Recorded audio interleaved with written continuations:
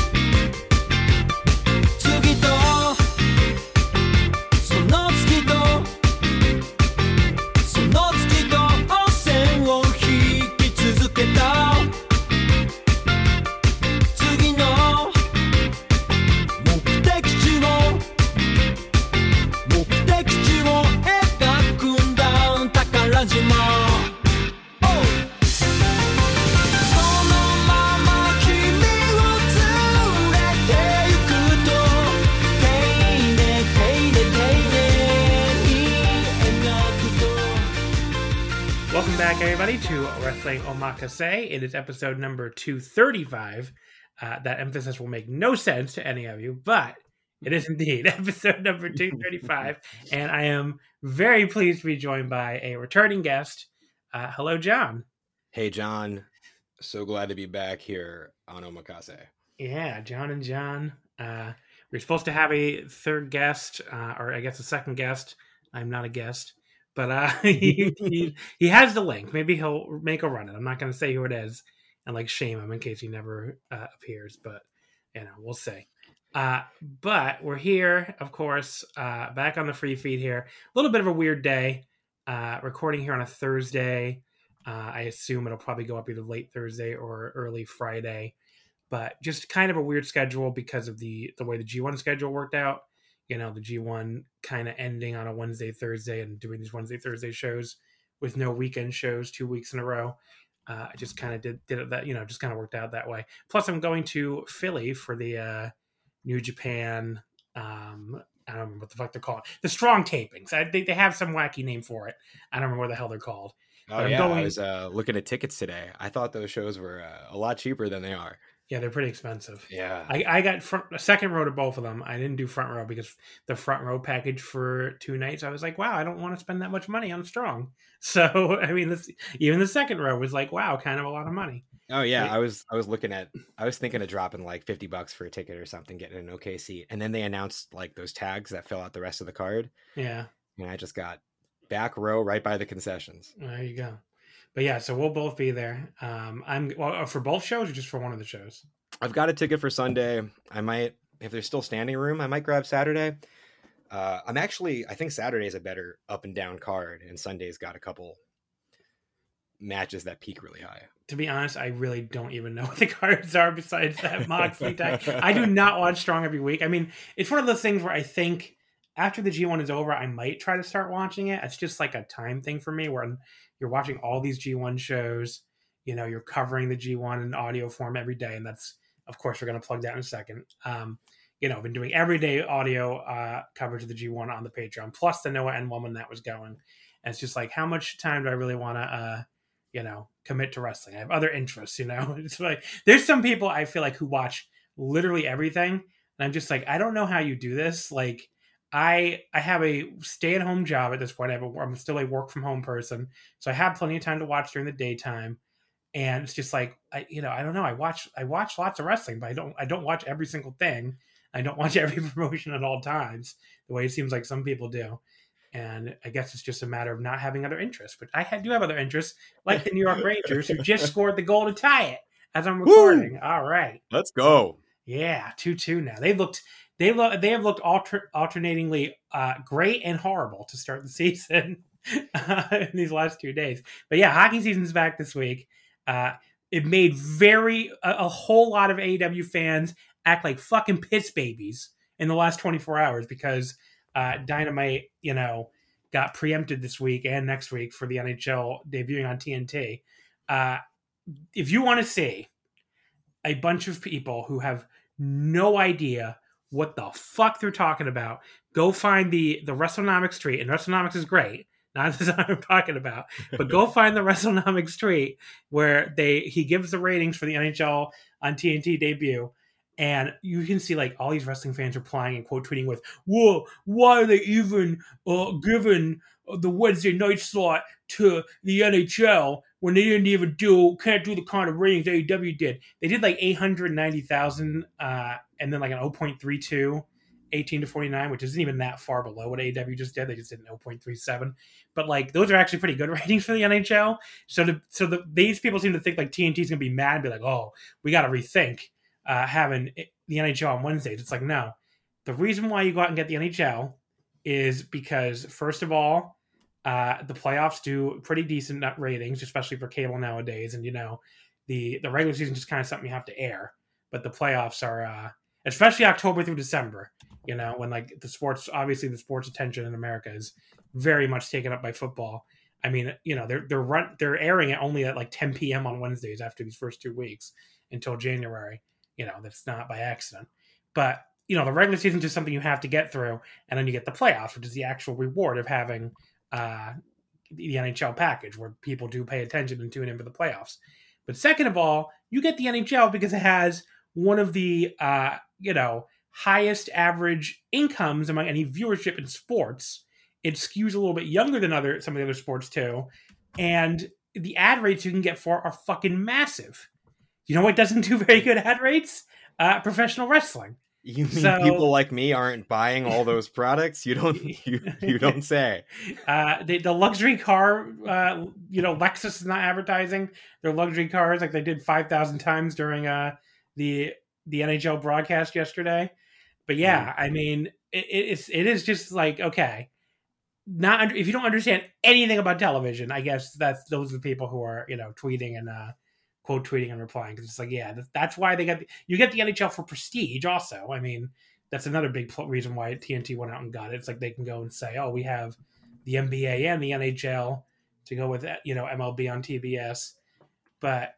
I mean, you can love AEW all you want. And I like AEW. I watch the show every week now. But it just, a 2-year-old professional wrestling league does not have the same prestige as the NHL does. I don't know what to tell you. I also think a couple Wednesdays off benefits them. It helps me. It also, in this instance, it really helped me. My girlfriend flew out of town today for a weekend in Montana. Mm-hmm. And last night was her last night in town. And she goes, well, I'm going to be gone all week, but I guess you can't come out and do anything with me Wednesday because it's AEW. And I said, baby, I'm skipping Dynamite tonight. You worked me? Did you really work her? I worked there. You didn't tell her that? My girlfriend's a dumb mark. Wow, buddy. I don't know if I'd be bragging about that on the air. This is a free episode. She couldn't listen to it somehow. Imagine my girlfriend going, you know what? I'll listen to two nights of G1 coverage to see how John did. Yeah. You never know, buddy. Well, sorry, Lindsay. I don't think you're a dumb mark. But yeah, I mean, I don't know. Some of the people who are commenting on this don't know what the fuck they're talking about. But yeah, it's been great having NHL back. I'm a huge hockey fan. It's always probably going to be my first and biggest love for legitimate competition. And, I'm very excited about the season. Just having it on like actual networks instead of the weird NBC closed garden that's been in for the last 15 years where they're exclusive to NBC and NBCSN, a network nobody watches, was really kind of fun. It's like, oh, we're back on ESPN and TNT now. This is kind of cool. I mean, we're on TNT for the first time ever and back on ESPN. And, they ESPN especially, they just like everything they do is so slick, right? Like the graphics are so slick and, the presentation is so slick. And it really just feels like you're in the big time again when you're back on that network. For all the other things that suck about ESPN, at least it does feel a lot bigger than being on NBC fucking sports network. Yeah. So. Speaking as a basketball fan, I'll watch a game I'm not interested at all for the ESPN presentation. I'm so far removed from hockey these days. I've been like shocked at what networks the NHL is on. Like was like a FSN or like 8, the Ocho or whatever. Well, they're on ESPN Plus a lot now. Oh, okay. Yeah, But that's before it. that, That's were it. they just on like they weren't on any like real channels for a while, right? Well, they were on. So 2006, after the lockout, they did the infamous move to OLN, the Outdoor Life Network, Ooh. when ESPN did not want them anymore. And pretty much the way that worked out was so they went to NBC as their broadcast partner and Outdoor Life Network as their cable partner, which Charles Barkley made a joke about when he came on the NHL on TNT coverage yesterday, which he was great, by the way. He I was bet. awesome on the NHL on TNT, and because he's a real hockey fan, like he fucking loves hockey.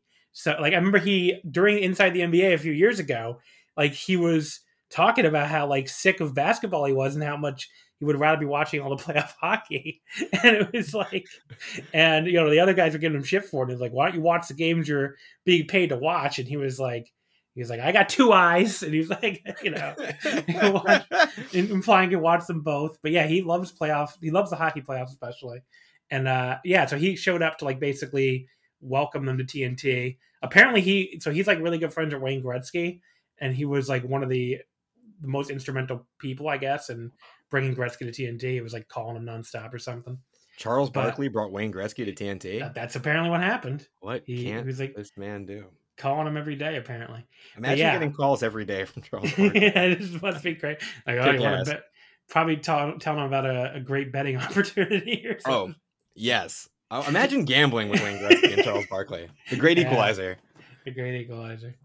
But yeah, so I don't remember what I was saying now. Oh, so Charles Barkley basically was making the joke about how he's like, oh, I'm rich. I didn't even have that network. He's like saying, it's funny you guys are on real network. It's good that you guys are on real networks now. Basically, what he said. But yeah, the Outdoor Life Network, it was basically Comcast Network, and it turned into Versus, which was what they called it for a while. Which so that was their national cable partner.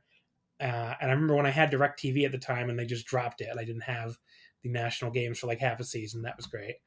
Although I got free center ice out of that, the out of market package, which was funny. Nice. But yeah, because I called and complained, and they were like, "All right, we'll give you the center ice for free." But yeah, so they were Versus from like I guess like 2007, and then Comcast bought NBC, so they rebranded Versus as NBCSN. So that's what I was thinking of. Okay. Yeah, so they've been on NBC and NBCSN since 2011. They had it was like a 10-year exclusive deal that the National Hockey League has regretted every day since they made that deal, because they basically just missed where the TV rights went insane. And even for the amount of the ratings they draw, which obviously is not in the same ballpark as the other major sports leagues, they end up signing a $410 million per year contract with ESPN, and just for one half of their package, and then a $225 million contract with TNT for the other half. So, still made plenty of money, that's for sure. Oh. But yeah, I mean, it's great to have it on actual networks, I guess is where I'm going with this. And the like the present, like NBC, they never, I don't know what it was. I don't know why they had the sport that they clearly didn't give a fuck about, but like they never put any effort into it. It never felt like they gave a shit. The intermissions, especially anything studio coverage involving NBC, was like watching fucking paint dry. It was horrible. And, just like 2 seconds of being on ESPN and TNT, it's like, oh, okay, these people actually know how to cover a sport, I guess. I don't know what else to say. Like, they actually know what they're doing here. So, that's what it was like in the first couple of days of the new season. So, definitely exciting to have these new TV partners. And the AEW nerds can stay mad about it, I guess. I don't know what else to say. Screw you, nerds. But yeah, anything going on with you? What have you been into this week other than lying to your girlfriend? Oh, well, that takes up a lot of my time. But I filled the rest out with, I don't know, a whole lot of nothing. I've been watching, this month's been exhausting because I don't have a podcast and I still keep watching all these G1 shows. And I just don't know what I'm doing. It worked out, I guess, because now I'm on a podcast and I can talk about the G1 like I've watched the whole thing. But I watched the whole N1, I watched the whole G1. I went to 2 AEW shows, and I feel like a psychopath. Oh, you went to the Philly show too? I went to Philly also, yeah. What was so? I assume you also went to. I mean, obviously went to Philly. You live in Philly. You went to the Grand Slam, or did you go to the one in Newark? I went to Grand Slam. Okay, yeah, I went to Grand Slam too. I didn't go to Newark because I wasn't, I wasn't in the tri-state area at the time. I was up in well, I guess I was technically in New York, but they no longer consider it the tri-state area when you're up in Buffalo. So, but yeah, I don't. So I mean, how was the Philly? I don't even, what the fuck was on the Philly show? I don't remember. Oh, that's a great question. It had the 8-man tag was the opener. Oh, was it the ladder match when Hangman came back? The ladder match, right? The Hangman return. So it was last week's show. Yes. Yeah. Okay. I also went to MLW too, so I'm dying. I don't know why I did that. It seems like that would be a cool moment to be there for, Paige returning. It was, yeah, but we talked ourselves into. We saw a bunch of signs for Jay White. Oh, you talked yourself into Jay White? Like, I was like, there's no way it's Jay White. They're not going to end the show with the surprise being Jay White. And then I saw signs, and I was like, what the hell did these people know? And then, I talked myself into it being Jay White, and somehow I was bummed out by it being Hangman, which would have been a very cool moment. Yeah. It still was. That match was great, too. And I don't even remember. Oh, I got Punk and Daniel Garcia. That was fun. Yeah. Cool stuff. Wow. So that's cool. I mean, I went to a bunch of stuff lately too, because I went to the Dynamite Grand Slam, obviously, and then I went to the Suzuki versus Homicide GCW show like 2 days later. Which that was so awesome. I mean, I had such a fun time at that show. I honestly wanted to go to the GCW in Atlantic City, but from this past weekend. But I know I was laughing at how much you were talking of GCW. It was so funny because I know you don't really watch it, and you went to that show, and I was listening, and you'd be like, Jordan Oliver's fine. These shows are great. I love. I really had a great time there. So I don't know. I mean, maybe I'm just. It probably was like a better than average. Everybody I know said it was a better than average GCW show, but it just had that like, I have someone that's lived through, peak Ring of Honor. I lived through, what people would consider peak Chikara. And I was there for a lot of those shows, and it had that kind of vibe to me. Like this, it felt like a place where the fans were just excited to be there, and having that kind of energy where the fans think they're watching something really special. It really can elevate it can elevate anything, so. Yeah, for sure. Yeah. And have you gone back by chance and watched Homicide Suzuki like on tape? No, I haven't done it yet. You know how I know that show must have been great to attend? The way in the Slack you and Taylor were talking up that match. I thought I was about to watch a fucking all-time classic. But I could tell that in the room it was wild as hell. But it didn't work on tape. It was still good. In fact, if I hadn't heard the hype from people in the room, I probably would have been like, that was a really good match. Well, I gave it 4.25. I didn't give it 5 stars, but but I mean, Homicide in rounding for Homicide, that's 7 stars. In 2021. I love Homicide. Homicide's like one of my favorite wrestlers of all time. So I was like stoked. I was like, young Homicide's back for one night to wrestle Suzuki. It was still great though. But yeah, it was just a great live. I mean, it really felt.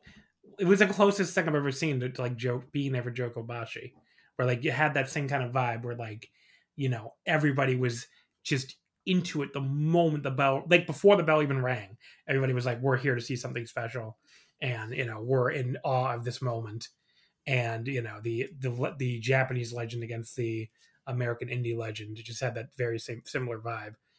For sure. Even though the match itself was nowhere near as good, obviously. But. Right. Well, it's funny. I don't know. This might be a spoiler for people. Who knows? I don't know when MLW airs anything. But I was at Grand Slam when Homicide came out. And I was at 2 ROH tapings with Homicide there. And then the next thing I went to was the MLW taping.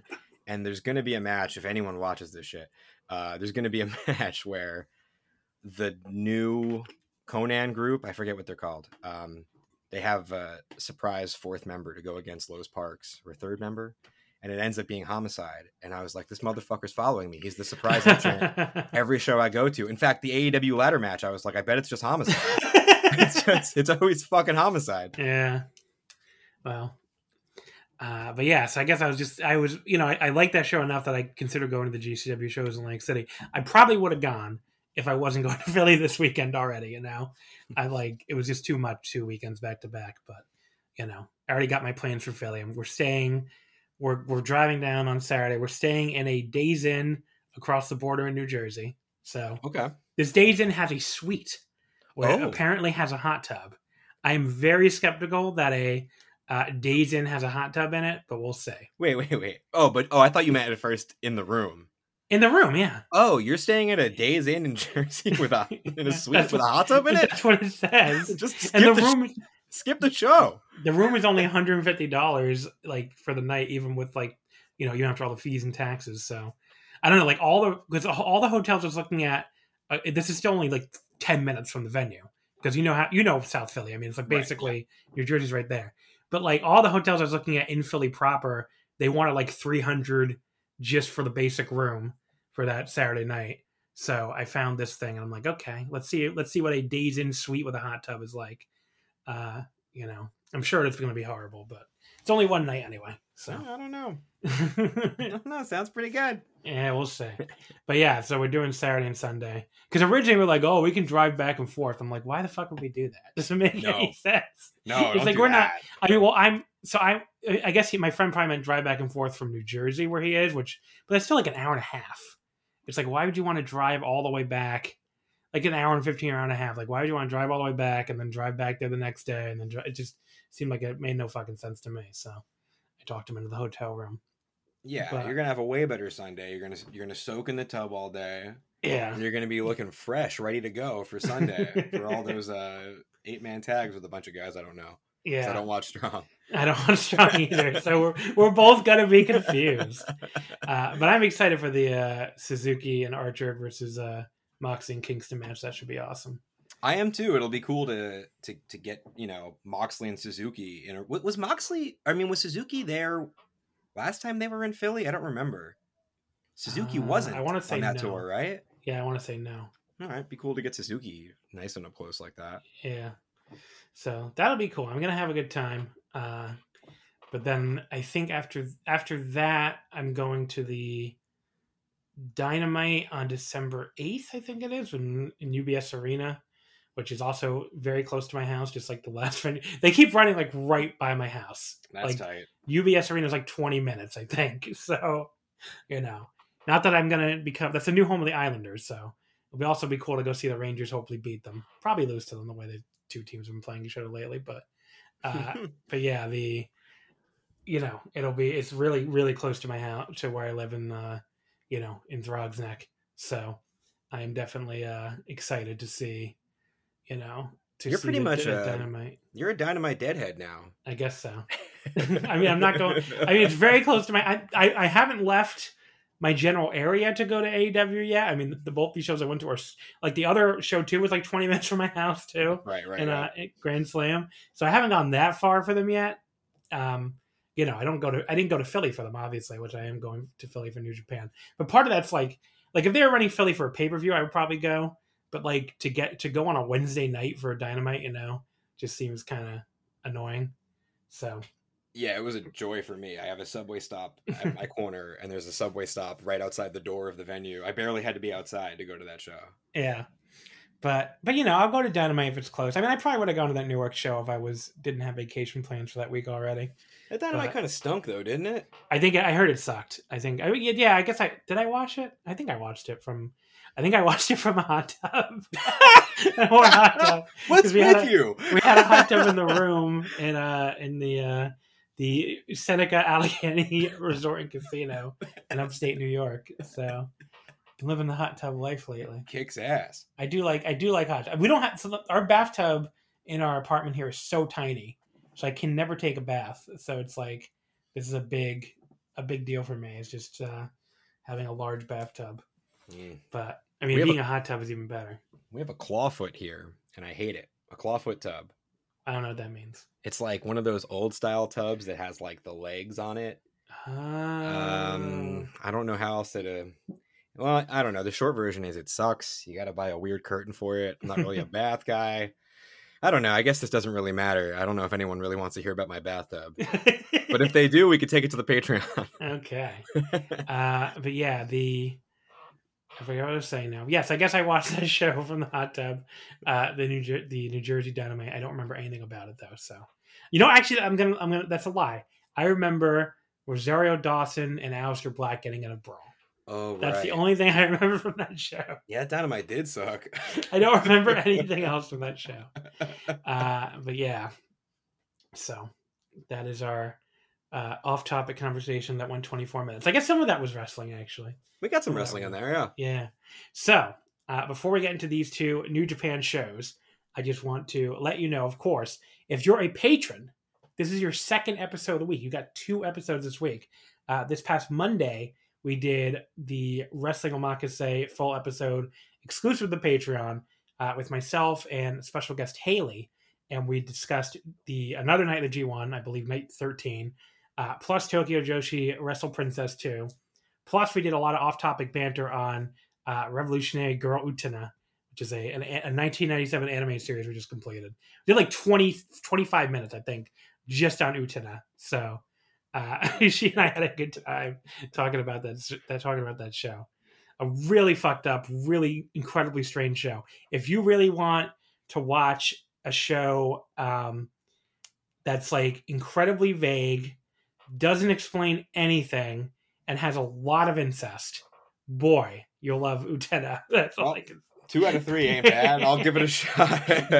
You know, I'm not really an anime person, but I just binged everything that ever came out from Evangelion. Oh yeah. You know what? Did you like Evangelion? Yeah, well, I watched the whole fucking run and the movies in like 8 days. So yeah, I guess I must have liked it. You should watch Utena. I'm not even kidding. Like it's really similar. It's sort of like the girls' version of Evangelion. Like it's the same. Like Girls, the HBO show. It's like the show, because shoujo is like what they call anime manga for girls. It's like the shoujo Evangelion. I mean, it makes no fucking sense sometimes. It deals almost entirely in like allegories and like metaphors and all that kind of stuff, and like they don't give a fuck if you understand what's going on. They don't give a fuck if you think it makes sense. They just fucking plow through. It really reminded me of watching Evangelion. Like the vibes are very similar. So Evangelion made me a miserable person to be around. Will Utena do the same thing? Because if so, I'll definitely watch it. It might. It is really fucked up. I mean, they really it's something. That's all I'm gonna say. You should watch. I love the show. But you need to be a certain type of person to enjoy it, and it sounds like you're that type of person if you felt that way about Evangelion. So, well, I'll tell you what, my girlfriend's out of town for 3 more days, and much like wrestling, if I'm gonna watch this shit, I should probably do it before she gets back. Got to get yourself a Funimation login, I guess, or look for it illegally. I think those are the 2 options. All right, illegally it is. Well, Funimation's like $7. You know, I keep saying it's just $7 to everything I sign up for. That's the problem. Well, you can watch it and then get rid of it. You know. I keep saying I'll get rid of it to everything I sign up for. That's the problem. There you go. But yeah, so on the Patreon, that's what this was. There's a Patreon plug. On the Patreon, you can listen to Haley and I discuss Utena in great detail. Plus, like I said, the G1 that night, the G1 and the Tokyo Joshi Wrestle Princess show. Every single night of the G1 that we did not cover on a free episode, which is almost all of them, you can hear me talk about them on Patreon, either with a guest or just by myself. So it is patreon.com/wrestling omakase. The link, of course, is in the episode description as well. It is only $5 to sign up. It's dirt cheap for all that G1 audio. Next week's episode will be coming out next Thursday, so a week from today as I'm recording this, and that will have the last 2 nights of the G1. So the finals will only be on the Patreon. So if you want to hear me talk about the G1 finals, if you want to hear me talk about the second to last night, and actually all 3 of the shows next week will be Patreon exclusive. It'll just be the last 2 nights will be on the actual episode. The other one will be on a tournament audio. But yeah, if you want to hear me talk about the last 3 nights of the G1, the only place to do it will be the Patreon. So if you sign up for $5, you can hear me talk about the last 3 nights of the G1. If you don't sign up, you will never hear it. So there you go. And if you're looking for DDT coverage, we'll be doing the same thing we did for the G1. We cover every night of the DDT DO, which is coming up. It kicks off, I think, November 1st. So no rest for me at all. It just goes, I guess I do get like 2 weeks off, and I go right from daily coverage of the G1 to daily coverage of the DO. After that, the World Tag League and the Best of Super Juniors will start, and it's like, are you doing those daily? Yeah, of course. Did it last year too. I am a machine, okay? So people want to hear daily audio, they will sign up for the $5 and they'll get all the daily audio they can handle. Are they doing World Tag League and Best of Super Juniors in one tour again? Yeah, they're doing it on one tour again. Yeah. Okay, that makes a little more sense. If you just did World Tag League, then I enjoyed it last year. That's the hustle. I enjoyed it last year. I thought it was good. I bailed on that whole thing. Yeah, I thought it was good last year. I don't know. Okay, so yeah, again, patreon.com/wrestlingomakase. All your tournament coverage for the rest of the year, all on the Patreon. So definitely check that out. But we are going to talk about 2 nights of the G1 for free here. So we're going to start out with G1 night 15, which was from the A block yesterday, Wednesday, October 13th, from Sendai, the second of 2 straight nights in Sendai. The show opened up with a non-tournament match, Hiromu Takahashi defeating Kosei Fujita in 7:46 with a Boston Crab. So this, the day before they did Hiromu against Oiwa, and I did not think this one was nearly as fun. Hiromu really chopped the crap out of Oiwa. He chopped the crap out of Fujita too, but I thought he really laid it into Oiwa even more. Maybe Oiwa just pissed him off or something. I don't know. But, this wasn't quite as fun. It was still more fun than a lot of the Young Lion matches have been on this tour, though. So, I went 3 stars on this. It was fine. Better, like I said, than a lot of these Young Lion matches on this tour have been. Yeah, this match is where I realized what an undertaking coming on the pod was going to be, because A block shows, I've been skipping the Young Lion matches, I'd been skipping the Yano matches. So this is the first time I watched a Young Lion match on the tour, and I usually try and keep tabs on Young Lions. It's just I'm watching a whole G1. Skipping anything is a joy.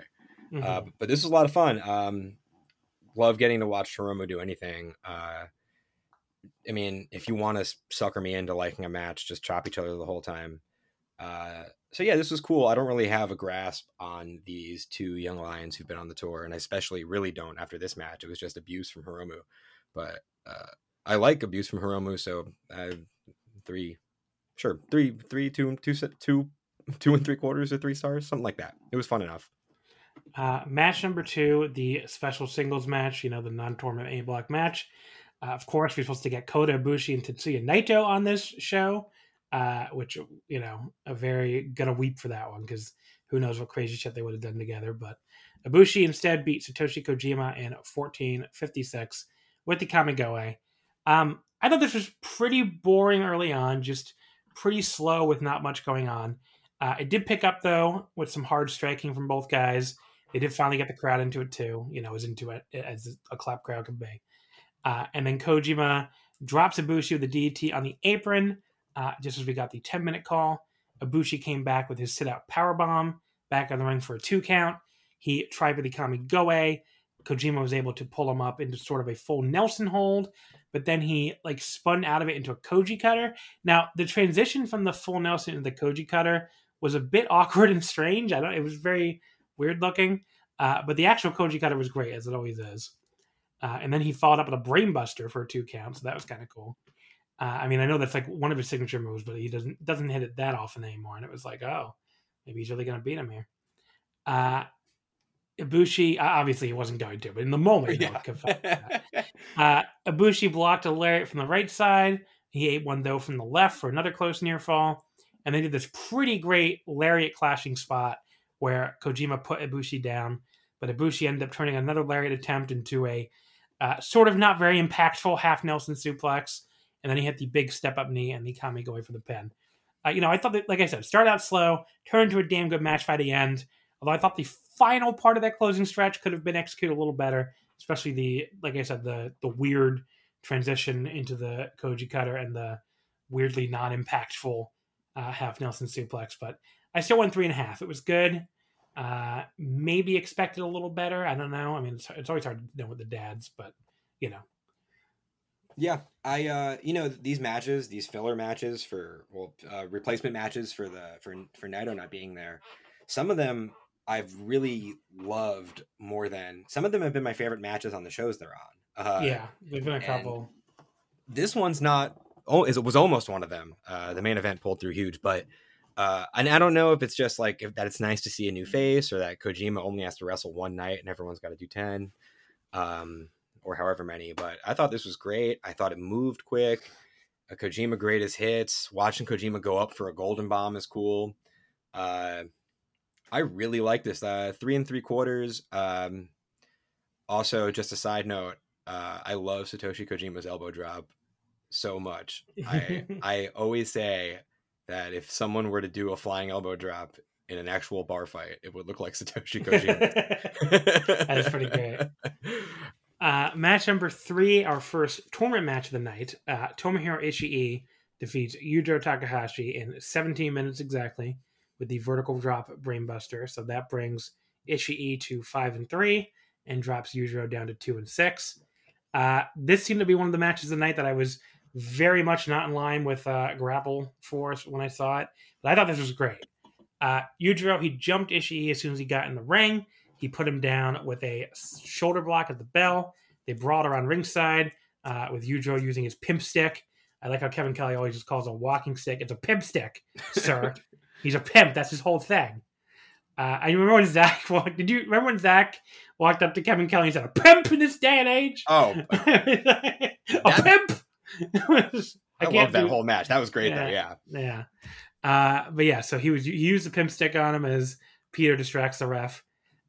They got into doing a lot of the typical spots you'd expect, some big lariats from both guys, and then Yujiro. Okay, he completely fucked up the buckle bomb. Yep. But it was one of those bot spots that looks way more dangerous and cool than the intended one. So it worked anyway, because like he basically missed the turnbuckle pad almost entirely, except like the very top of Ishii's head hit like the very bottom of the pad, which must have sucked. And like the rest of his head and his body just crashed into like the hardest part of the ring. As they always say. Wow, that looked like it sucked. And then Yujiro followed up with the Miami Shine for a near fall. He hit the pimp juice on Ishii, but since that's no longer his finisher, Ishii kicked out. Ishii then reversed. What were you going to say? I was just laughing at that. I love that when someone changes their finisher, the old finisher suddenly sucks and doesn't hurt anybody. Yeah, it doesn't kill it doesn't beat anybody now. Well, for Yujiro, it works anyway because his old finisher never beat anybody to begin with. That's true. They did not need an excuse for Ishii not to pin people with any move. Ishii reverses an attempt at the big juice into a German suplex. And then Yujiro, though, no-sells it. He runs right into an Ishii lariat, though, and then Ishii puts him down with a brainbuster for the pin. I thought it was pretty great. I thought it was all action. I thought this was one of Yujiro's best matches of the tournament, and apparently nobody else agreed with me. I went 3 3/4 here. I think on Joe's daily stuff, he gave it 3 3/4 too, and I wasn't. I don't know. I wasn't vibing, and I'm usually high floor for Ishii matches, and I've been weirdly into Yujiro in this tournament. I thought Yujiro Zach, like I said before, was like a really, really good match. I don't know what it was. Maybe I just wasn't in the mood. I thought like Yujiro getting up and no selling shit like Ishii just like felt dumb. And that's the thing. Like Yujiro's got like so many moves that are prefaced with the word pimp now that usually when it gets to bomb throwing, he has so many like signature spots. I'm into it, but I wasn't vibing. But my favorite part of the match was when Peter is do I just say Peter or Piet? I think it's Peter. Peter. Always just say Peter. So when she's dancing in the beginning, Kevin Kelly, who I felt like was kind of loopy on this show, just goes, "The lovely Peter with her interpretive dance, telling the fans in Sendai and all around the world exactly how Yujiro will win." It's like, this man's been by himself for too long. He needs somebody to talk to. Interpretive dance. And then later on, when Peter's distracting Ishii, he goes, "The feminine wiles of Peter, stay away from her. She's a..." And then he pauses for a while and he goes, "Stunning woman." I remember that way more than the match. I also I get what you're saying about the buckle bomb, and I think I would feel the same way if Ishii had a neck. It just looked like it didn't look like it hurt his neck because nothing looks like it hurt his neck. It just looked like a 2x4 bouncing off the wall. So I thought it still looked shitty, but I normally get what you mean when a botch looks better than the real move does. I thought the closing stretch was a lot of fun and it was all bombs, and I'm a sucker for that. So 3 1/4. There you go. Match number 4 was Kenta defeating Tongaloa in 22-12 with a schoolboy. So Kenta goes to 6-2, and Tongaloa goes to 2-6. Another match no one agreed with me on. So Kenta stalls to start. He repeatedly rolls in and out of the ring every time Tonga chases him. I've learned over the years that heel stalling annoys everyone else on the planet Earth way more than it annoys me. I don't know what it is, but like I don't really care, and like everybody else freaks the fuck out about it. It does not bother me at all. It's just gimmick. He stalls. I mean, this is maybe something I just have to tell myself to be a Naito fan, because he used to do it a lot. He still does it a little bit. See, I love it when Naito does it, and I usually love it when Kenta does it. And the reason I hated it in this match is because normally when the heel is stalling, it's because you're anticipating what comes next. But it's really an uphill battle in the first place to get me to give a shit about your match with Tongaloa. So I like, let's just fucking do it. Which I guess is the point, but it didn't. Normally I'm like, yeah, that's cool. He's being a dick, but I hated it this time. So there was some fun action once they got past the stalling, including very hard kicks from Kenta, of course. Just before the 20-minute call, Tonga nearly charged right into the ref. He stopped himself. Kenta, of course, just throws himself into Tonga's back to make sure he hit the ref after all. Kenta low blows him. He kicks the middle rope up into Jado's crotch when he tries to get the ring to complain. He steals Jado's kendo stick while continually apologizing, since they're all in Bullet Club together, which I thought was really funny. He then did the old Eddie Guerrero thing when the ref got back up. He collapsed to the mat and dropped the stick like he'd just been hit by it. I don't know why people in New Japan do that, because the refs never call for DQs in this company. So I'm always just like, what was the point of pretending you got hit by something when the refs never, like, it's never worked. And they do it so frequently now. Yeah, it's weird. Very bizarre. But yeah, so, he then jumps back up. He goes to hit Tonga with the stick while the ref is getting Jado out of the ring, but Tonga stops him with his own low blow, which is funny because he hasn't really been cheating at all in this G1, him or Tama, but I guess he's just like, well, motherfucker, you want to hit me in the nuts? I'm going to hit you in the nuts back. He went for the big power bomb. Kenta escaped with punches, tried for an inside cradle. Tonga blocked it and powered him up all the way into like a suplex position. That looked really cool. But Kenta escaped the suplex. He ran him into the corner turnbuckle pad, and then he schoolboyed him with his feet on the ropes, and that got the pin. At times, my thing with this is like the Kenta, I've talked about this a lot behind the Patreon too. The Kenta cheating stuff almost feels unnecessary at this point, because it's like his actual in-ring, like, okay, when he came back at first, I got it, because he did look a step slow and looked like he couldn't hang really in New Japan anymore. So it's like, okay, I get why he relies so much on the cheating. In this G1, I thought he looked great. I don't know if the time off back in America helped him that much or whatever, but he looks like he's keeping up with everybody great. His kicks look better than ever. He just like the actual in-ring action like is as good as it's been for him in the company. It almost feels like he's too good now to be doing this cheating shit. He doesn't need this shit anymore. But he still does it, obviously. So what can you do? I thought this was good. I had fun with it, even though it did kind of drag at times, all the stalling at the start. But the cheating stuff is what it is. I went 3.5, apparently higher than anybody else on Earth went in this match. I liked it. So, hey, I get it. I gave Chase Owens and Sonata 3 3/4. We all have our crosses to bear. But with this match, well, here's the thing too. I don't know if Kenta like got his win back or sped up or caught up to anybody. I think Kenta got smarter, and I think now when Kenta stalls a match, it looks intentional and it doesn't look like he's falling behind. And I say that as someone who really enjoys Kenta's work of late, even if the ceiling on it's lower than it used to be, obviously. In this, like I said, and also both these guys are coming off a match on their prior show that I loved. Kenta and Zack was one of my favorite matches of the whole tournament. And Kenta cheating in this tournament, I've mostly enjoyed because I think Kenta's really funny.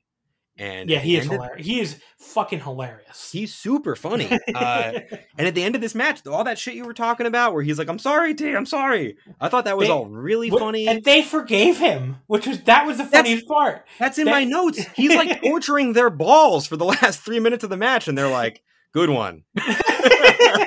That was smart, the way you punished our nuts. It sort of calls back because remember, God Tama Tonga helped bring him in supposedly, and like remember Kenta turned involving Tama Tonga, so like they've been close or whatever.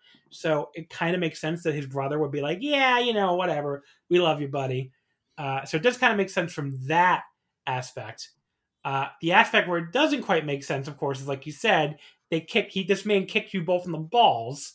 So maybe that part doesn't make as much sense. Just smush your testes for the last couple minutes. And but you said the most salient point I can make, you mentioned, and that's when the 20-minute call happened. I have no fucking idea why Kenta Tongaloa went past 20. 2 stars. And I love him. Tonga, I wanted more out of this tournament, but I'm still high on him. Kenta in this tournament, especially the thread of the corner turnbuckle. I know that's bothered some people. I think making that a thread through the tournament was a really fun thing to do, especially when it came back up in matches that were otherwise just normal good matches. I've really enjoyed that, and I've really enjoyed Kenta. I thought this match was a nightmare from hell. The semi-main event, Zack Sabre Jr. defeated Toru Yano in only 6:42 with the arm lock crosshold. So Zack goes to 6-2, and Yano drops down to 4-4. So Zack, he puts a sleeper on Yano from behind as the referee is still doing his very long announcements. And then he tries to, or the ring announcer. And then he tries to crucifix him for the immediate pin. Yano counters with his own pin attempt. Zack gets the Cobra Twist on him while he's still got his full robe and sash on. That was really funny. And then he nearly cradles him out of there for another near fall. Yano finally rolls out so he can get his fucking clothes off, I guess. He carries Zack all the way out of the ringside area. Yano does, through the curtain into the back. And we can hear the sound of things crashing backstage as Marty Asami starts counting them both out. And then Yano comes out of the curtain alone, heads back to the ring. Zack stumbles back up with a bag over his head, which he then pulls off and then runs back to the ring at 17. Yano probably should have taped that thing to his head or something. I don't know what he was thinking, just putting it on his head. Huh? I said you'd think. You'd think, yeah. But yeah, so kind of funny that Yano then, when Zack gets back in the ring, Yano follows that up, I swear to God, by trying to put a cross arm breaker on him. I was like, of course. The only way to... Everybody knows the sequence goes bag over the head, cross arm breaker. That was probably the funniest thing of the match. He went from trying to blind this man and win by count out to an arm bar. Okay. Zack reverses to his own cross arm breaker, but Yano was able to lock his hands to block. It's a real technical match now. And then he makes the ropes to break. Then they get handcuffed together. They both nearly get counted out. They exchange cradles back in the ring while still handcuffed. And then Zack gets a triangle on him again while still handcuffed. And Yano tries to free himself with a key while in this triangle. But Zack switches to the arm bar, the cross arm lock, and Yano taps out. So this, unfortunately, was nowhere near as good as their classic during the G1 last year, a match I honest to God gave 4 stars. But, it was much shorter for one. But yeah, their weird chemistry continued anyway. But yeah, it's like Yano's best match of the G1 every year. So I went 3.25. That's what that meant this year for Yano. Yano has not had a good year, but this match was pretty fun. I've been skipping Yano, and I'm not like an abject Yano hater. Yeah, same like with me. Some are. I can't watch all. I got to skip something. So I haven't really had any idea what he's been up to. I thought this was a lot of fun. I think it helps. You can tell when someone's really excited to have their Yano match, and Zack loves having a Yano match. Zack having a very loose fitting bag on his head while he's running into the rails, I thought was a bit much, but I don't know. Also, Yano, there's little grappling sequences. I love these little these tiny little flares where you remember that Yano actually is a pro wrestler and knows how to have wrestling matches if he really wanted to. So I had a good time. My main thing is the Yano match wasn't the worst match on the show. 2 3/4. It was fun enough to watch, and it was better than Kenta and Tonga. The main event was Shingo Takagi defeating the Great Okan in 25-50 with the Last of the Dragon. So Shingo moves up to 6-2, and Great Okan drops down to 4-5. So Shingo's ribs were taped up entering this match due to the damage he took in his last match with Tonga Loa. There you go. Tonga Loa injured the champion, everybody. Unbelievable. Shingo at one point, he blocked Okan's Mongolian chops, and then he stared at his hands briefly and hit, So Shingo blocked the Mongolian chop, and then he did his own Mongolian chop, and he stared at his own hands like he was Johnny Gargano. He was like, "How am I so Tenzan?" It's like, what is going on? I was just like, what the fuck? I did not think I was going to see Johnny Gargano hand staring on this New Japan show, especially from Shingo Takagi, of all people. I guess they were in Dragon Gate USA together. But Shingo's paying respect to all his heroes. there you go. He keeps hitting the Mongolian chops. He drops Okan with a big DDT. We get a suplex no-sell spot that ends with they just like dropping each other in their heads and both no-selling them. And then Shingo bounces off the ropes and kills Okan with an awesome sliding lariat. Then Okan repeatedly like just takes these lariats right to the neck from Shingo. Soon after the 20-minute call, he just won't go down. But then Shingo catches an axe kick from Okan into Made in Japan for a 2 count. I actually didn't love the setup there. It looked a little too much like Okan going, "Here, please take my limbs so you can hit your move." Oh wow, that's interesting. I have it in my notes that I thought the Made in Japan transition was like so slick and pretty. And I guess we both feel that way, but from different you saw it as a negative. Yeah, just kind of awkward, and like his facial expression was weird too. Maybe that was the big problem. Sure. We go to the big strike exchange. Shingo is rocking Okan with elbows from each side. He hits a punch to the face, which Okan no-sells, rears back and hits his own big punch. He's been doing that punch a lot too, so that's, it's like kind of turned into one of his signature spots. And then at that point, Shingo no-sells that though, and then he hits a big headbutt, on Okan. And Okan no-sells that anyway, but then he charges right into a huge elbow to the face. So pretty great exchange there. And Shingo goes for Last of the Dragon. Okan escapes. He goes behind with a sleeper. He gets the claw over Shingo's face during the sleeper, then goes for the eliminator. Shingo gets out of it. They both duck each other before Okan takes Shingo down with a lariat for a 2 count. Shingo escapes another eliminator, hits a dragon suplex and a diving forearm, just as we get the 25-minute call.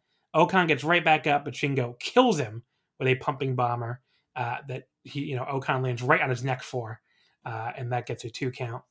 Shingo tears his own tape off his ribs and hits Last of the Dragon, and that, of course, gets the pin. I was a little surprised there. I thought Okan was going to beat him and finally get a big win and, spoil it here, but he did not. He's taken his lumps in his first G1. He got his little 4-0 win streak, but now he's, lost 5 straight here to end the tournament since this tournament's over. I guess it was actually a 3-match win streak, yeah, because one of them was he's supposed to be fighting Naito on the last night. But he probably would have gotten a big win to end his tournament, but instead he just has the free 2 points. But yeah, if anyone was wondering whether or not Okan was ready to step in and wrestle New Japan main events, I mean, he proved it in these 3 nights when he got put into these main events against Ishii, Ibushi, and Shingo that he was never supposed to be in. They were all supposed to be semi-main events, I believe, below Naito mains. He answered the bell. He was great in all these 3 of these matches. I mean, I went 4.25 on both the Ishii and Ibushi matches. I went 4 stars flat on this one, so it was my least favorite of the 3, but still an awesome match. This is just like, it's just really good to see for New Japan because he's the kind of guy that they really need to be a big star going forward. And, I think the people who say he's bad are completely out to lunch. And, if you don't like the gimmick or whatever, I get it, but I think he more than showed that he can hold his own here in the ring. So there you go. There were a couple of nitpicks, little awkward spots or whatever, but still a great ending to what I thought was a great show. I mean, this show, there was nothing bad in this show for me, and obviously ended with a great main event here. So, yeah, I loved this match. This is my favorite match of the whole tournament so far. Oh wow! Yeah, I really loved it, and there's so much I could say about it that I loved. Okan, he's been doing the thing in this last run where he's the matches he's losing against all the bigger names. He's doing the thing where he's like molding into their style a little bit. And I heard a weird noise. Are you still there? Yeah, I'm here. Okay, sorry. I just muted it for a second. That's all. Oh, it made a whoop noise. Okay. Oh, no worries. Yeah. So, but with this one, so say like, look at the Ishii match before this. He has the Ishii match. He has the, 2 bulls running at each other match. There's been this caveat with Okan matches, these Okan main event or longer matches where they're good matches, but he kind of makes them into his own pace. I thought this looked a lot like and was paced a lot like a conventional New Japan main event. I think his offense is really taking shape, and a lot of these like smaller offensive maneuvers are becoming like signature spots, like that closed fist punch. I also like a lot of his like slams and takedowns are really leverage based.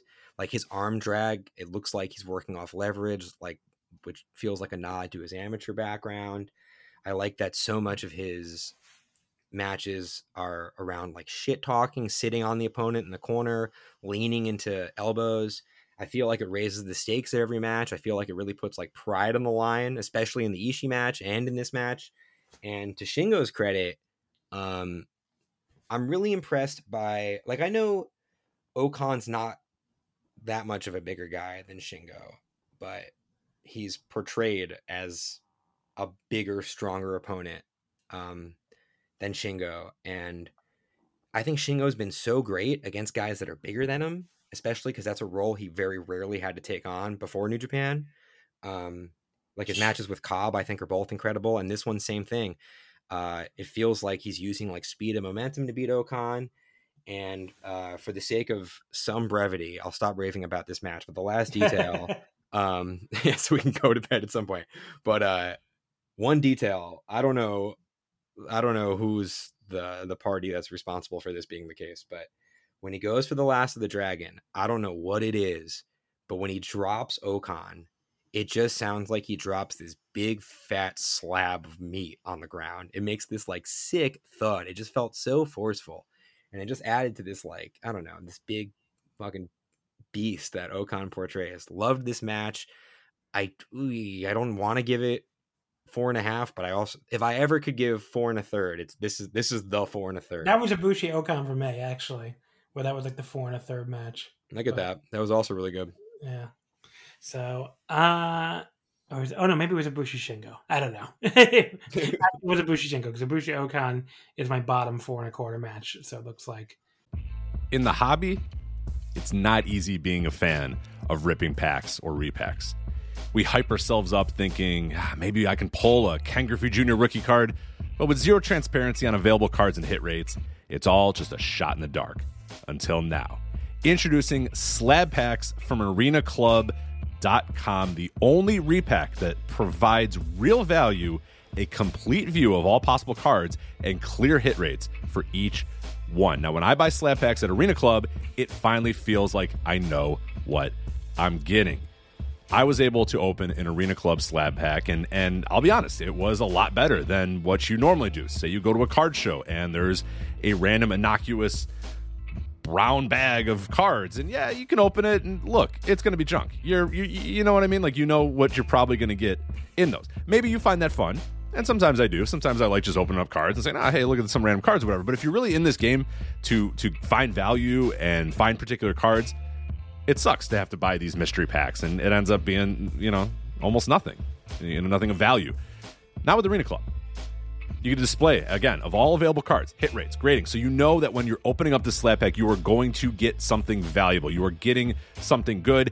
And Arena Club, in addition to having those great slab packs we just talked about, is also a marketplace for card collecting, buying, trading, selling, displaying, all that sort of stuff. But those Arena Club slab packs, man, they are revolutionizing the repack game with transparency. After your pulls are revealed, they'll immediately be placed in your vault for safekeeping or trading and selling, and you can have them officially graded by Arena Club as well. So again, setting these things off, it's going to be officially graded by Arena Club. And the Arena Club grading process is accurate, fast, and transparent, with full grade rationale provided and explanation of how your card was scored. So whether you're buying, selling, trading, or displaying, Arena Club is the card collecting platform that you have to check out. So right now, I've got a special offer here for Voices of Wrestling Network listeners. You can get 10% off of your first purchase by going to arenaclub.com/VOWnet. Again, that's arenaclub.com/VOWnet. Now, that's a crazy offer. That's 10% off a $400 slab pack. $40 off right there. 10% off your first purchase. No matter what that purchase is, 10% off. Again, that's arenaclub.com/VOWnet, arenaclub.com/VOWnet for 10% off your first purchase on Arena Club. And we thank them for sponsoring the Voices of Wrestling Podcast Network. Our bodies come in different shapes and sizes, so doesn't it make sense that our weight loss plans should too? That's the beauty of Noom. They build a personal plan that factors in dietary restrictions, medical issues, and other personal needs so your plan works for you. Noom doesn't restrict or shame when you want to treat yourself. Their flexible program focuses on progress instead of perfection. You don't have to give up carbs or anything. And with their daily lessons, you can learn something new about your food choices every day. After just a few days of using the app, I learned how to recognize cues for overeating and how to choose the right foods to feel full. Stay focused on what's important to you with Noom's psychology and biology-based approach. Sign up for your trial today at Noom.com. That's Noom.com. And check out Noom's first ever cookbook, The Noom Kitchen, for 100 healthy and delicious recipes to promote better living. Available to buy now wherever books are sold. Maybe it was Okada Taichi. I don't know. It was a match. It was one of the four quarter matches. But yeah, so Definitely a match. We definitely agree it was a great match, and and you had it as an even better match than I did. So there you go. So that did it for the A Block's penultimate show here, their second to last show. So the A Block standings entering the last night, and we'll have to go over some very crazy scenarios as far as who can win the tournament thanks to all these wacky tiebreakers. So we have a 4-way tie for first entering the final night. Kota Ibushi, Zack Sabre Jr., Kenta, and Shingo Takagi. They are all 6-2 for 12 points. Then we have, so those are the only wrestlers still alive because I think 2 of them face each other. So, at least one of them will get to 14 points, or even, if they draw, they get to 13 points. It's Ibushi and Kenta. Those are the 2 that face each other. So then everybody else is eliminated, including Ishii, who's in 5th by himself at 5-3 for 10 points. Then Toru Yano, Great Okan, tied for 6. Both are 4-4 for 8 points. Or actually, no, that's wrong. 4-5 for 8 points. My bad. Tied for 8th, we have Yujo Takahashi and Tonga Loa. No, I had it right the first time. I'm an idiot. 4-4, 8 points. It's like Yano's 4-4, and Okan is 4-5 because Okan's done. So Yano is above Okan. So Yano at 4-4, Okan in 7th at 4-5. And then tied for 8th, we have Yujo Takahashi and Tonga Loa. They are both at 2-6 for 4 points. Then we have Tetsuya Naito, obviously in last place, at 0-9 for 0 points, thanks to his defeat from Zack and the forfeit for the other 8 matches afterward. So night 17 here, the final A Block night will be on Monday from the Yokohama Budokan. So I have the final card order, and I have the the very wacky scenarios here as far as who can move on and how. So let me I thought I had it open. I guess I don't. But the card order here, the main event is obviously going to be Ibushi and Kenta, since they both have 12 points. Then the semi-main event is Zack and Tonga Loa. Third from the top, Shingo and Yujiro, since Shingo has 12 points and Zack has 12 points. And then you have Ishii and Yano, the only tournament match that doesn't matter. And opening the show, Great Okan against Satoshi Kojima. So that's your non-tournament match to make up for the lack of Naito. As far as the scenarios, so Kenta's the one who is, quote-unquote, Kenta wins the block in 6 different scenarios. So he's the one who has the most scenarios to win the block. So let's go through these. After that, it's Ibushi and Zack can both win in 4 scenarios, and Shingo can only win in 2. So, scenario 1. If Ibushi beats Kenta, Zack beats Tonga Loa, and Shingo beats Yujiro, then Zack wins the block. So there's scenario 1. If Ibushi beats Kenta, Tonga Loa beats Zack, so Tonga Loa upsets Zack, and Shingo beats Yujiro, then Ibushi wins the block. So it doesn't matter for Ibushi if Shingo wins or loses, but if he needs Tonga Loa to beat Zack. Because the same thing for the next scenario. If Ibushi wins, Tonga Loa wins, and Yujiro wins, then Ibushi wins the block. If Ibushi, Zack, and Yujiro win, then Zack wins the block. If Ibushi, Zack, and Shingo all win, then Zack wins the block. So if Ibushi, Zack, and Shingo all win, then Zack wins the block. If Ibushi beats Kenta, Tangaloa beats Zack, and Shingo beats Yujiro, then Ibushi wins the block. If let's see. Oh, he's putting in Yano and Ishii scenarios too here. That's why. Which that match doesn't matter. So I don't know why. What? Shout out to Chris Samsa for making this extra confusing. Okay. But yeah, there you go. The next one. So if Kenta beats Ibushi, Zack beats Tangaloa, and Shingo beats Yujiro, we have an unbreakable tie. So, or Kenta would advance somehow. I don't know how, but Kenta would advance somehow in that scenario. So if Shingo and Zack both win and Kenta beats Ibushi, then Kenta would advance. If Yujiro wins and then Zack wins and Kenta wins, Kenta wins the block. So it doesn't matter for Kenta whether Shingo wins or not. If Kenta, Tangaloa, and Shingo win, then Shingo wins the block because it was tiebreaker on Kenta. So basically, Shingo needs Tangaloa to upset Zack. And then these are all this. Kenta beats Ibushi. Yeah, Kenta. Okay, I think these are all the same again. Now, if Kenta, okay, Yano defeats Ishii. Who cares about Yano defeats Ishii? If Kenta beats Ibushi and Tonga and Yujiro win, then Kenta obviously wins the block. They made this so complicated this year. Where the hell are Shingo scenarios to win this fucking block? That's what I want to know. Okay, so I haven't given a single scenario with Shingo 1 yet. So where is Shingo's 2 scenarios? I see Zack. I said Ibushi. I said Kenta. Where? Okay. Like he says Shingo has 2 scenarios to win the... Oh, okay. I think I see it finally. Okay. So... Oh, I think I did say it already. So if Tangaloa beats Zack and Kenta and Shingo both win their matches, then Shingo would have the tiebreaker over Kenta. So he's kind of has 2 scenarios based on Yano and Ishii, which again doesn't matter. So so that's the first one that sticks out to me because I'm fairly confident Tonga wins. Yeah, which is a bummer. Shingo's going to get upset by Yujiro somehow, I guess. Yeah, otherwise, I want Kenta to get through. Yeah, I think it's going to be either Kenta or Ibushi. Right. So for it to come down to Kenta and Ibushi and the winner moves on, I think Shingo and Zack both have to lose. So I assume that will happen. Oh. So Yujo Takahashi is going to beat the IWGP World Heavyweight Champion. Well, he's due. I mean, I think Shingo can win that match actually, as long as Tonga loses to Zack.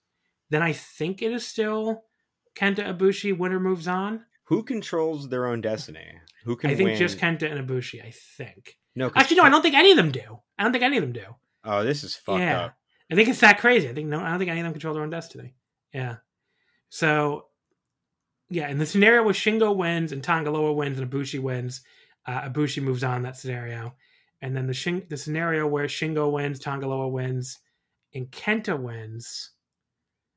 Let me just say, no, Shingo would move on. So I guess Yujiro is beating either Kenta is fighting to send Yujiro to the final.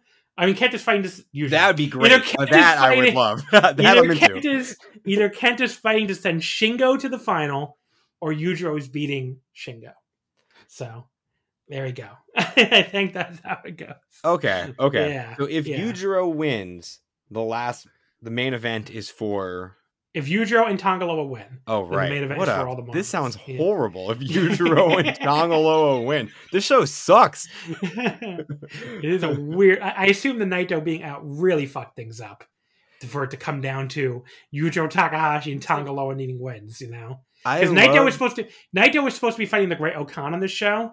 So obviously that Naito would have been alive probably, and the Great Okan was going to spoil him. Right. That was my assumption too. Yeah. Because remember Naito beat him like earlier this year after Okan had beaten him in the New Japan Cup. Oh, right. He won the New Japan Cup match. Yeah, okay. And then they faced each other again. And Naito beat him. So yeah, Okan, like basically it was gonna come down to Ibushi Kenta and Naito Okan probably. And these other matches like Zack and Tangaloa and Shingo and Yujiro would not have mattered you know. But It's now so they funny. do. I never looked at. I just didn't look at the last night. I knew that the A block didn't really have a really clear, like, that's the block final the way Yeah. it has in the past. So I just stopped paying attention, and I bought that Zach was going to win this block. And if I knew that Tongaloa was his last match and he's got the tag belt, I never would have believed it for a second. I would have always known that's how it ends. Yeah. But I totally bought it. And now I'm just bummed no matter what happens. I don't want Kota. Like, how many times? Like, I like Kota Ibushi. I love Kota Ibushi. I like him a lot. I think we're getting Okada Kota Ibushi final. I think that's what we're getting. I mean, I'm sure it'll be. I'm kind of confident it'll be good. Yeah, I mean, I think they're gonna do because Okada beat him? Yeah, Okada beat him already. Right. So I don't know. Well, Maybe we're not Kota getting beat him maybe it'll be in Okada the beginning. and Kenta. When's the last time they wrestled? I can't. It's the same match. Start of the G1. Oh wait, no, they didn't. No, they're not last the same year's block. G1. Yeah, Kota beat last him. year's G1 Kota beat him. And then after he was like, "Well, I don't know why Okada sucks now. I'm not counting that match." Yeah, I don't remember. I don't have. Let's look this up. Why not? I feel like we're forgetting a match, but I don't know what it is. So Yeah, I'm going it feels to- like Okada and Kota wrestle every 3 months. yeah, I'm gonna look this up. Maybe they haven't wrestled since last year's G1. I really have no If idea. so, I'm gonna sound dumb having said that. I really hope they. Oh boy! So they have not had a singles match. You can edit since this, right? since September 2020. So last year's G1. Well, So, a year yeah. feels like 3 months during COVID, so I'm standing by it. Yeah. But there you go.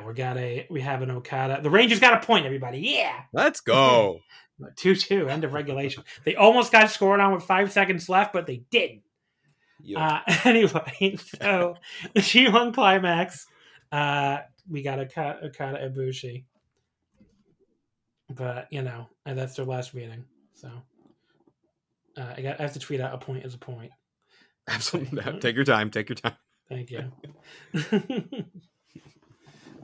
Anyway, so Okada Ibushi. It was very important for me to stop talking so I could do that. Okada Ibushi. Anyone who follows me on Twitter and listens to this show is going to be like, John was recording when I tweeted out a point is a point in all caps. But yeah, so Okada and Ibushi probably in their first match since last year's G1. That's probably the final. So Okada's going to get his win back for Ibushi beating him. Womp womp. We just figured it out, I guess. Oh boy. Well, this frees up a lot of time for me. But yeah, overall great show. And there's your A block scenarios for the Yokohama Budokan next Monday, which again I will be talking about on the Patreons. I have the hiccups suddenly. The Patreon next Monday. Patreon.com/wrestlingomakase. Okay, so let's get to the other show we're going to talk about. Not a great show, which was from the, from the, I just saw you reply to my tweet. This tweet's going to blow up once this episode comes out. Thursday, October 14th, from Yamagata, the B block. Look, the B blocks had a very up and down tournament. I thought nights 6 and 8, I believe, fucking sucked. Were not good. Nights 10 and 12 was suddenly good to great. Like, they turned it on. They were great. And then night 14 and night 16 back to bad. So I don't know. The B, I can't say the B is for bad because there was good stuff here on other nights, but is there a word for that's a synonym of uncertain or inconsistent that starts with B? I don't think there is. But we'll come up with one. But consistent. Yeah. Biddling. Biddling. My thing with B, and this sucks for a G1, but my thing, I felt like the B block had a lot of what, if this were an American wrestling company, you'd call like a lot of really nice TV matches. Like there's a lot of like, oh, I wasn't upset watching that. I just don't think any of these matches are great. There were some great matches. And I think we probably agree on who was in all of them. Taichi. Yeah, he was. You were higher than I was, but I got a lot of Taichi matches. He was the MVP of the B block, that's for sure. Yeah, Taichi ruled. But like, I don't know, a lot of like, goofy antics in this block entertained me, but very little stuck out to me. And this show was fucking bad. I had a real tough one, and it was. I was like, I can't bail. I have to be on a fucking podcast tonight. It was. I mean, it's not like this is the worst show you've ever seen or anything, but like for a fucking G1 show, this was bad. Yeah. We opened up with Hiromu Takahashi and Bushi defeating Ryohei Oiwa and Kosei Fujita. The Rangers just lost. Oh well. They didn't get their point. But yeah, Bushi beat Fujita in 7-12 with a Boston Crab. Just not much this one at all. I thought they beat him up and then Bushi tapped him out. Very average match here. I went 2.5 stars. Yeah, I don't know. A lot of nothing. More chops. I still don't know. I meant to learn how to pronounce the other young lion's name before this. Oiwa? Oiwa. I didn't watch any of his matches.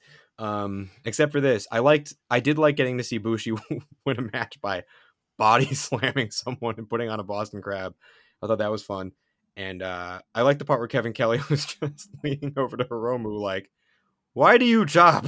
Do you like to chop? Do you remember that? Like, he was like speaking in weirdly like stilted English, going over to Hiromu. Hiromu's outside the ring and he's like, do you like to chop? And I guess Hiromu says something and he goes, he says he does. That was my favorite part. 2.5 stars, whatever. Match number 2, our first tournament match.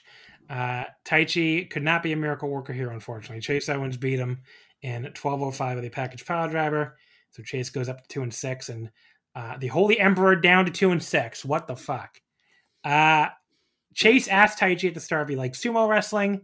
He keeps drinking water and tossing, I think, was it imaginary salt or actual salt? I think it was imaginary salt. I thought it was imaginary, but I wasn't 100% sure. Then he immediately gets taught. So they do the sumo, and then he immediately gets tossed down by Taichi and like tossed all the way out of the ring. So way to go, Chase, you fucking idiot.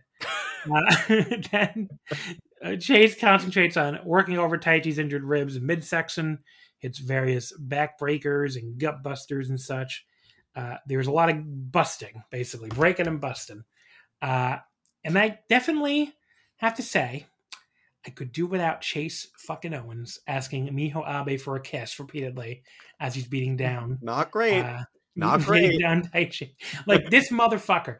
If I would say he's just being, a typical heel and doesn't even think about what he's doing, if not for the fact that he seems to enjoy trolling people who care about his speaking out allegations on Twitter, which makes me think he's absolutely doing this on purpose, as in to troll those people. So, fuck Chase Owens. I think you're giving him too much. Well, I guess too much credit isn't the.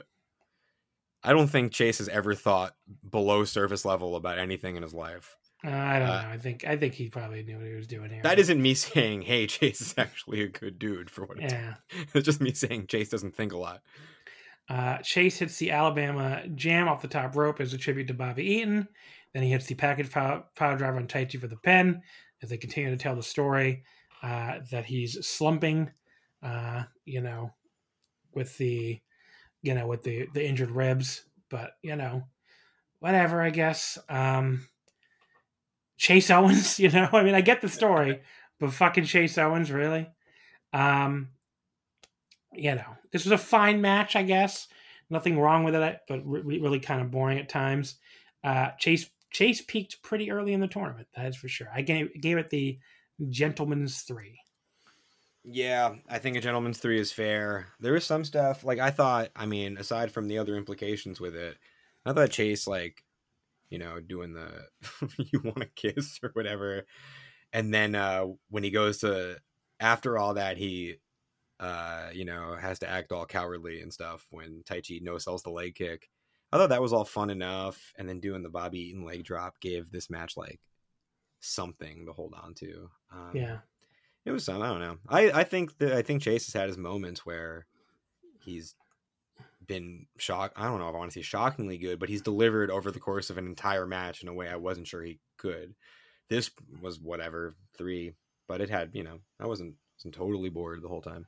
Yeah, that seems about right. Match number 3, Sonata defeats Hiroki Goto in 15-32 with an O'Connor bridge. So Sanada moves up to 4-4, and Goto moves down to 2-6. So they started out kind of fast, but then they hit the chin lock because I guess can't let things get too exciting. And we did get, like, I'd say very typical stuff from both guys in this match, not in a bad way, really. Sonata's leapfrogs and his plancha looks good as usual. But then they start, like, reversing dragon sleepers back and forth, and then Goto falls down on the Sonata moonsault flip off the ropes into skull end setup spot, so that wasn't great. Goto then reversed into his own dragon sleeper, and then he set Sonata up on the top rope and hit this weird, like, delayed neck breaker off of there. It just looked awkward and clunky all around. Certainly just not the best sequence there. Sonata got an O'Connor roll on Goto for a near fall just before the 15-minute call. Goto picked him up and went for the GTR. Sonata reversed to the Dragon Sleeper. Goto awkwardly reversed that back to a cradle for a 2 count. Goto hit the inverted GTR, but then Sonata just kind of was like, whatever, and got the O'Connor roll a second time, and that got the pin. I was like, okay. And they really did a good job making Goto look like a fucking dork in this tournament, even more than usual. But yeah, I thought it was like an anticlimactic finish to go with a very disappointing match here for two guys who, have had good matches together before. 2-2 all-time records. So Sonata breaks the tie in a very underwhelming match. I would say, like, barely above average. I went 2 3/4. Sloppy Sonata at times. And Goto, he really hasn't had a good tournament for me at all. Either obviously in the results, in the worked results, but I have not liked this tournament even from an in-ring standpoint. I know other people have liked it more than me, but I think he's been pretty underwhelming in this tournament. So, I mean, I can't really blame him for not getting excited about a tournament we're going to lose all the time, but whatever. Taichi's 2-6, and he had a lot better matches than Goto. That's all I can say. Was just going to say that. Other people are losing tons of matches and putting on good shows, at least. I think, I don't know, in the beginning of the tournament, Goto seemed a little more motivated. I don't know if I'm just like, I got a soft spot for Goto, but it's got to be the right applications. But the instances where I find myself caring or shrinking more and more, and now it's like, you just got to put him in there with like a grunt like Ishii for me to care. It's got to be like a dumb, violent match. He has to turn or something. I mean, really, I'm not going to give a shit if he turns. I think he's just got to go be a dad. And if I can frame him in my mind as a dad, I'll like him. I want him to turn. I want him to get like one big heel run before he goes to dad land. But I don't know. Once he got tangled up in that Kenta story and nothing came out of that for him, I was like, it was like one of the best angles the company's run in years, and somehow Goto just baselined out of it. Which I thought was impossible. So I don't know. And with this, and like Sonata, I don't know. I don't hate Sonata. I hate his closing sequence so much. And so much of New Japan's big singles match style is based around building toward your closing sequence. I just hate his shit so much. So this match, I don't know. This match just felt like nothing happened. It felt like as little could happen in a match between two wrestlers this talented as possible. My notes are just like, I don't know what to write about. My notes say I have no idea what to write about this. I like that it ended. I liked, when that O'Connor roll worked, I was like, oh, good. We're out of here without like an extended like GTR skull end reversal sequence. 2.5 because everything looked good enough. They're both good pro wrestlers. Then match number 4, the only great match on this show, was Hiroshi Tanahashi defeating Yoshihashi with the high fly flow in 14-13.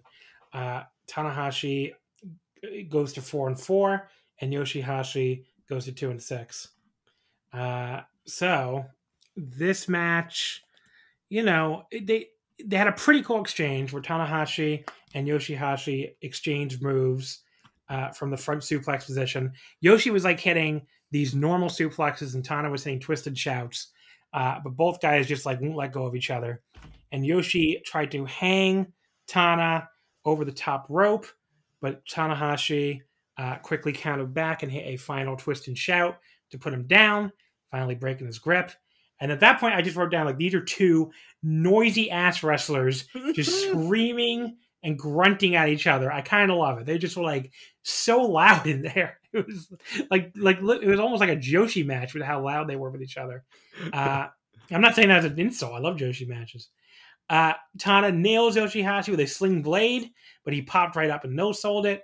He had an axe bomber that Tana no-sold right back, but then Yoshi followed up with a super kick, but Tana popped right back up and hit another sling blade for a 2 count.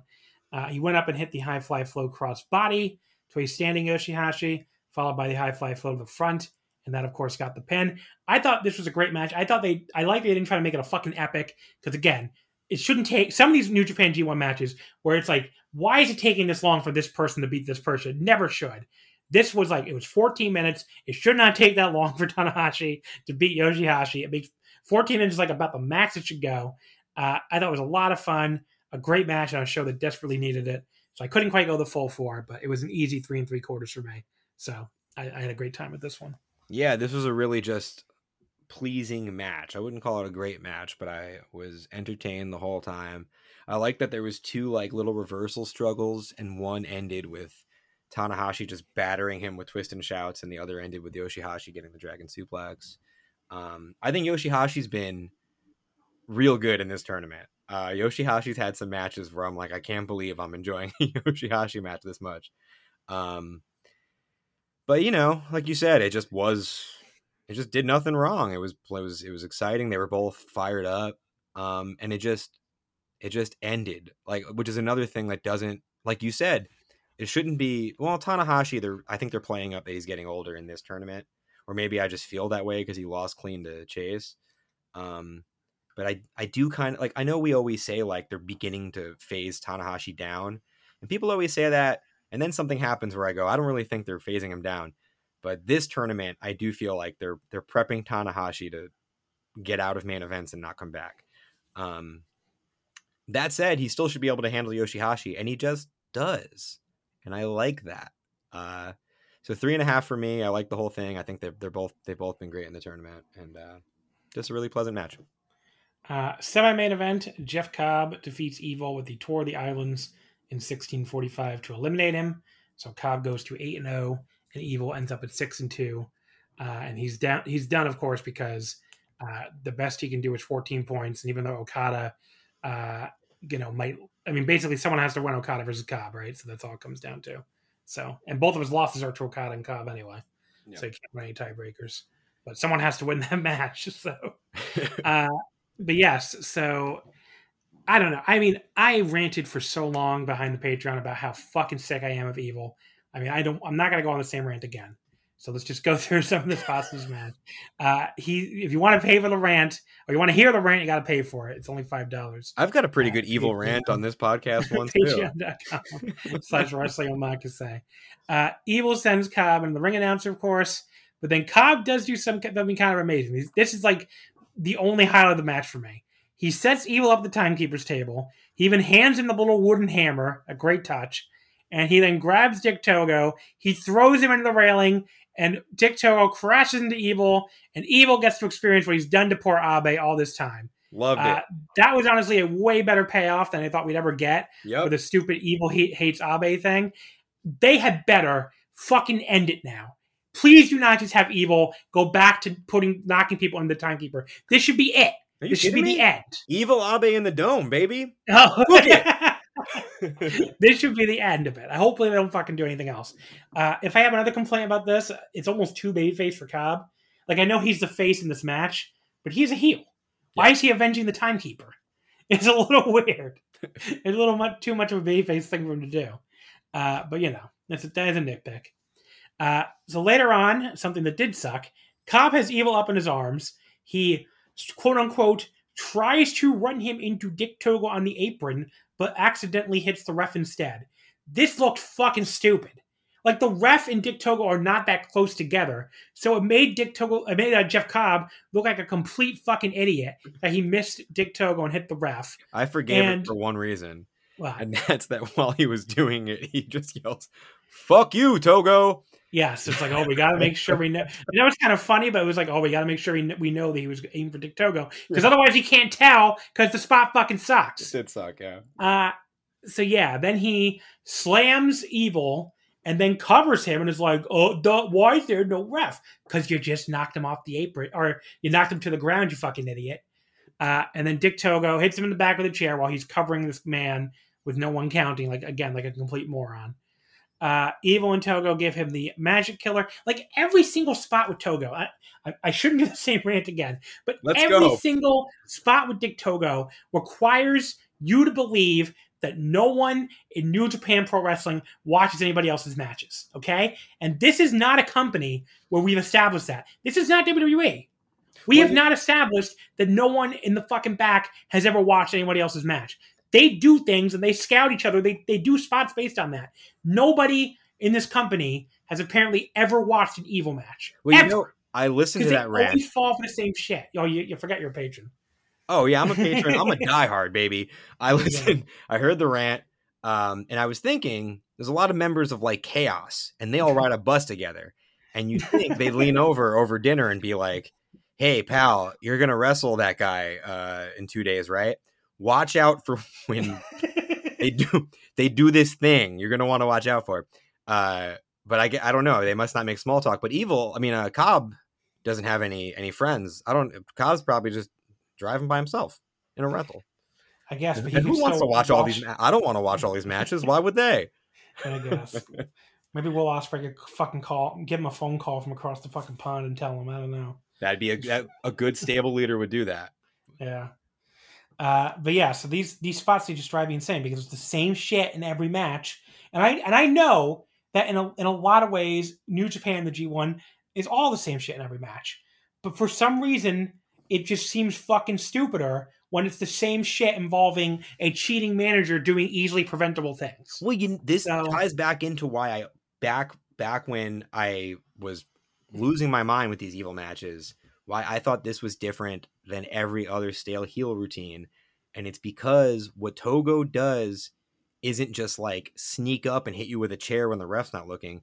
Togo brings the whole match to a screeching halt 3 times a night and puts on like a 2-man show that completely disrupts the entire thing that would be so easily preventable if even the refs talk to each other. Yeah, that was the other thing. If the referees, there is nobody in New Japan Pro Wrestling who can go, maybe we should stop letting this Dick Togo guy fucking ruin all these matches.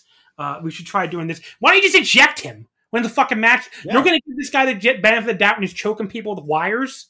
And again, I know a lot of this. You can make a lot of these arguments for a lot of stuff in wrestling, okay? But I'm not talking, because I've seen people do the whataboutism. And yes, there's way too much interference in AEW too. There's way too much interference in WWE. Doesn't mean I like it in New Japan either. And this was so fucking annoying. And I couldn't, I can't take this Evil shit anymore. And I was not an Evil hater from day one. I gave it a chance. I liked the Naito feud.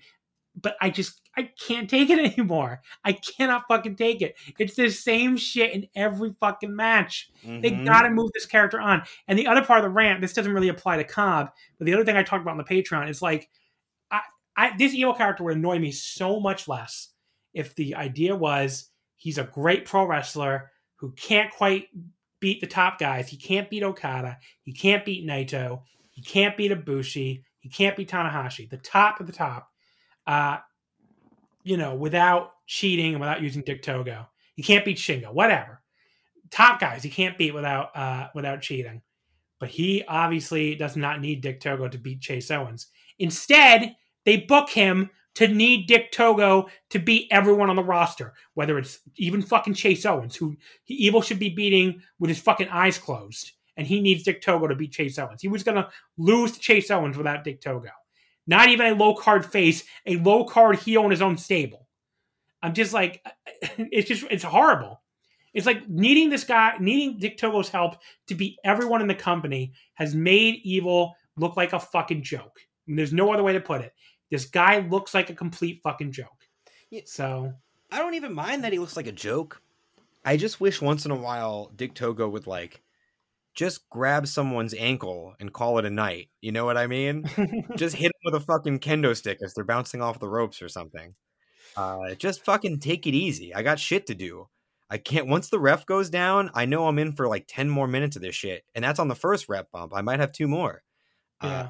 It never bothered me. What was the Jay White G1? Was it 2018? Yeah, Gato, because Gato gets involved in 2 seconds at the end. Because right. what Quinlan always rants about this. Because Quinlan hates Jay White, and he's like, "Oh, nobody ever complained when it was Jay White." First of all, yes, they did. Yes, they did. But Yes, they second- fucking did. Yes. Second of all, Jay White and Gato, it was like usually one spot.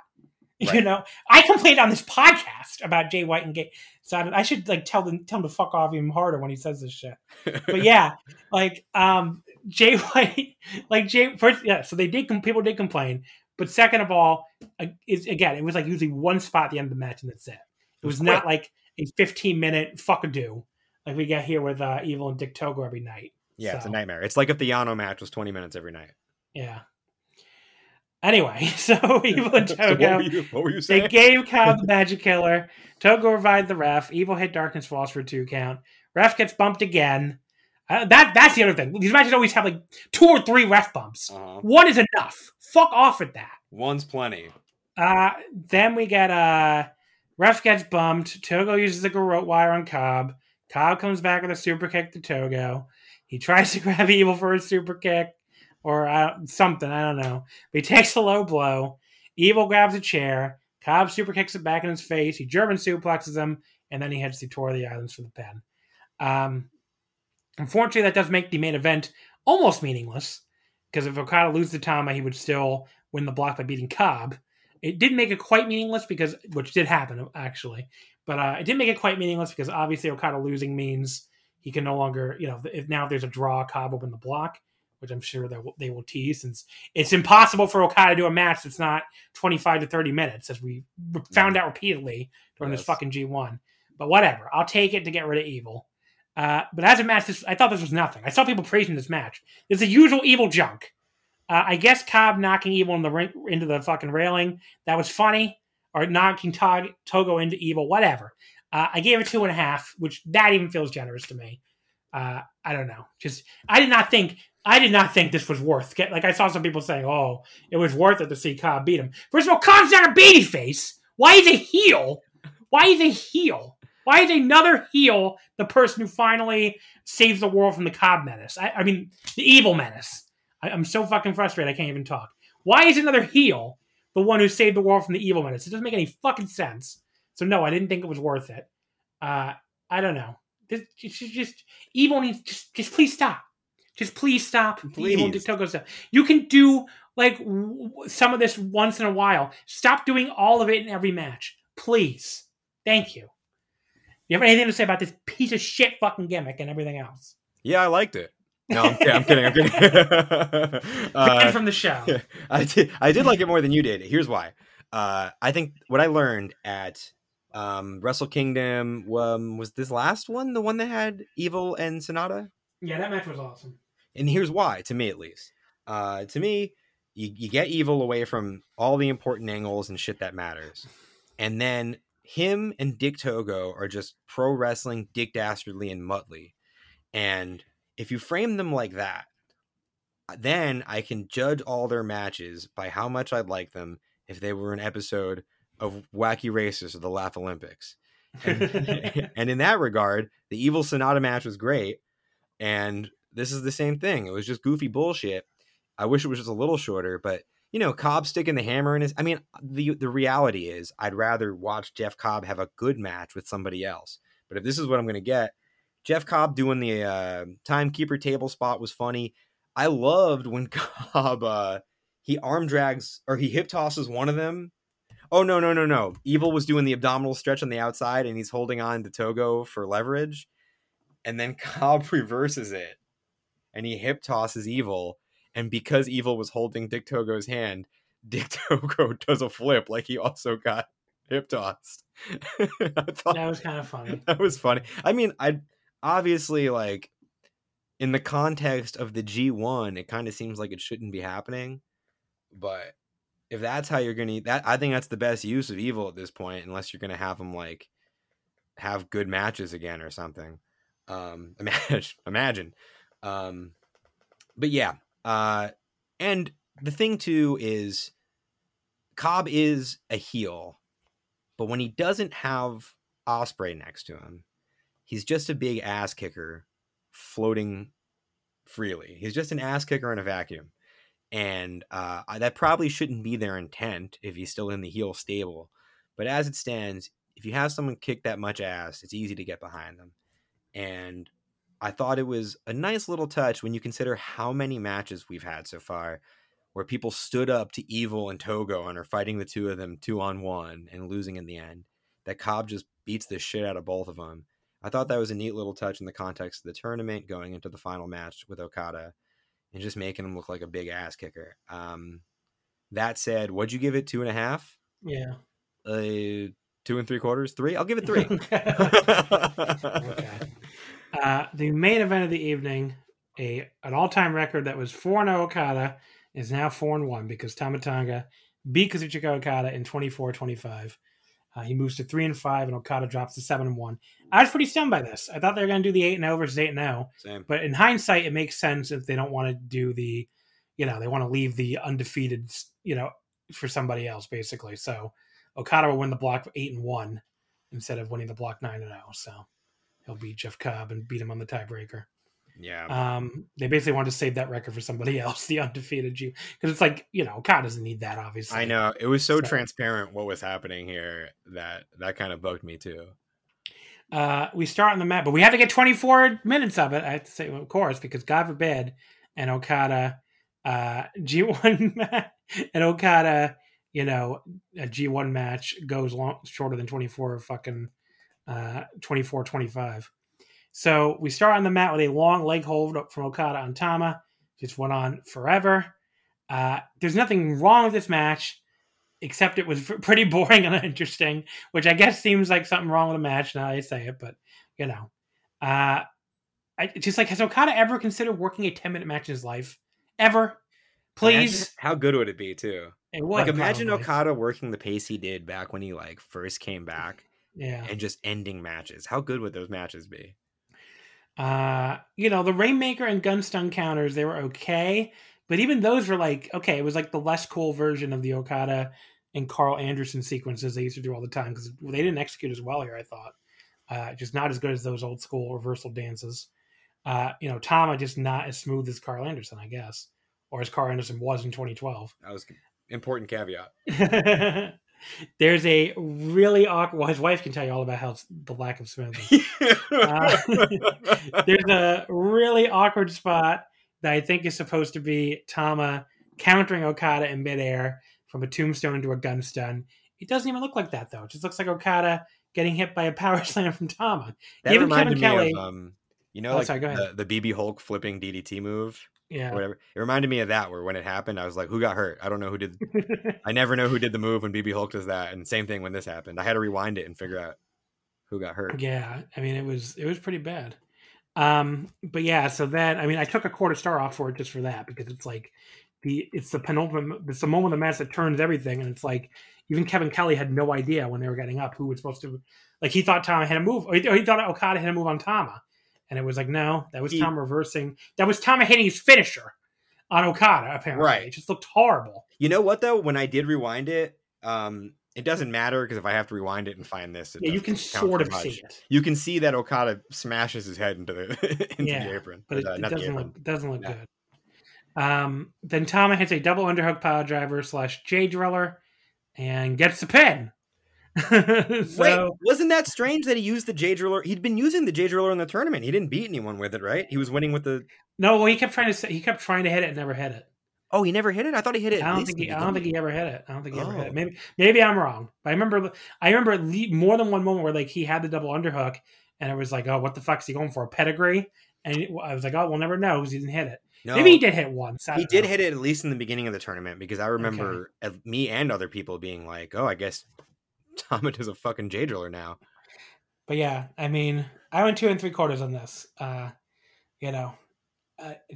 It was boring, way long, never clicked with me. I guess, there was nothing wrong with it really for the actual execution of moves, but, a pretty dull capper on a not very good show. Yes. My confession here is that I was actually watching this on my train ride home to do, this was the last match I had left. And on the train ride back home to do this podcast. And when I had sent you the message saying, I got to get my stuff together so we can start, what I actually meant was, I think they're going to a draw and I need to finish this match.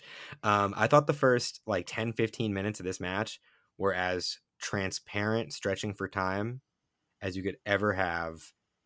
Just nothing. Well, that feels like that's like every Okada G1 match. See, I get that, but at least sometimes I feel like there's some inkling of something in there that's leading to something.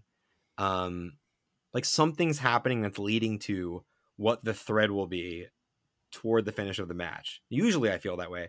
This time I just felt like nothing was happening. And then right after the 15-minute call, I thought it, like all these matches, they picked it up. I really thought they were going to a draw the way they stretched the first 15 minutes.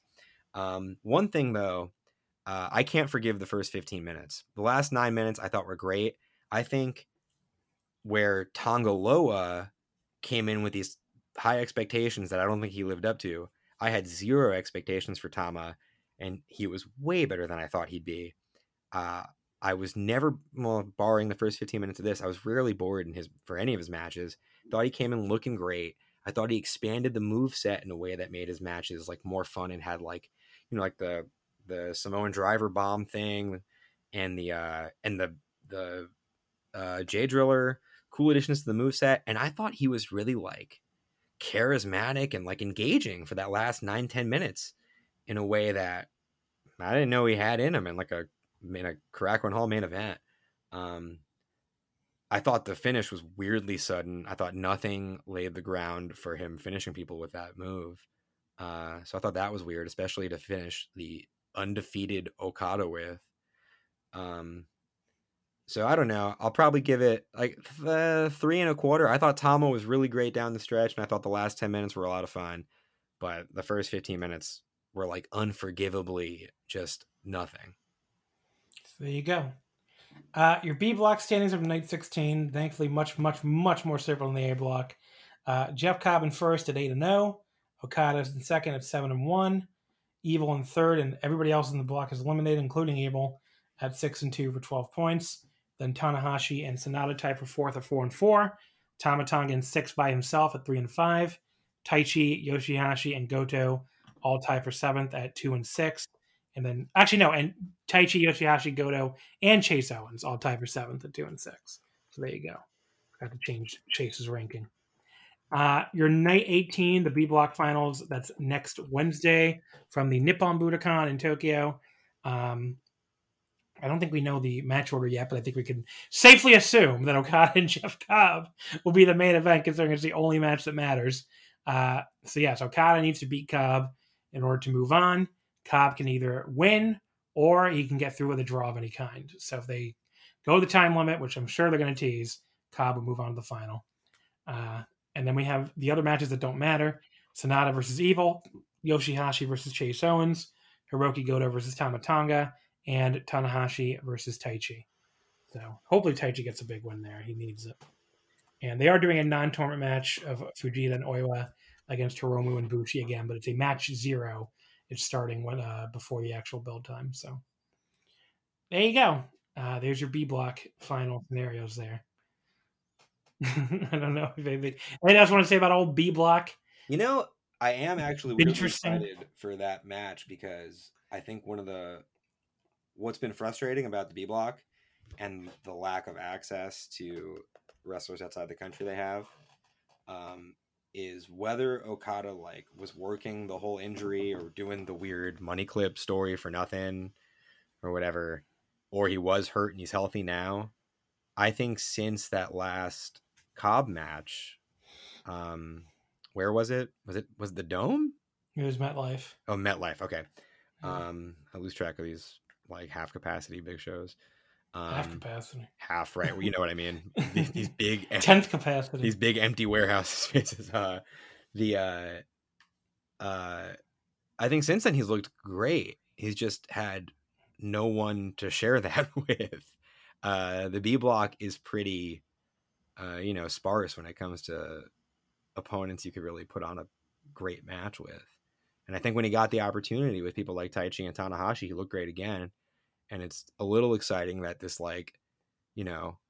spruced up again Okada is going to have Cobb next and then either Ibushi or Kenta. I am kind of excited to see that. And that is the only interesting observation I have about the B block Can't wait for it to be over.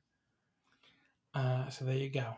Okay, so before we wrap this up, I'm going to give my top 10 G1 matches heading into the final 2 nights, or final 3 nights, of course, since there's also the overall finals on a week from today, the 21st in the Nippon Budokan.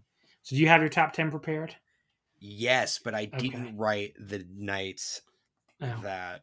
Yeah, I'll try and find them as I go, or remember them. Okay. So 10th place for me, I have I will say 10 through 2, all 4.25. I have a lot of 4.25 star matches in this tournament. No 4.5 and 1 4 3/4, which is in first place. So 10 through 2, all 4.25. I'm not going to repeat myself every time.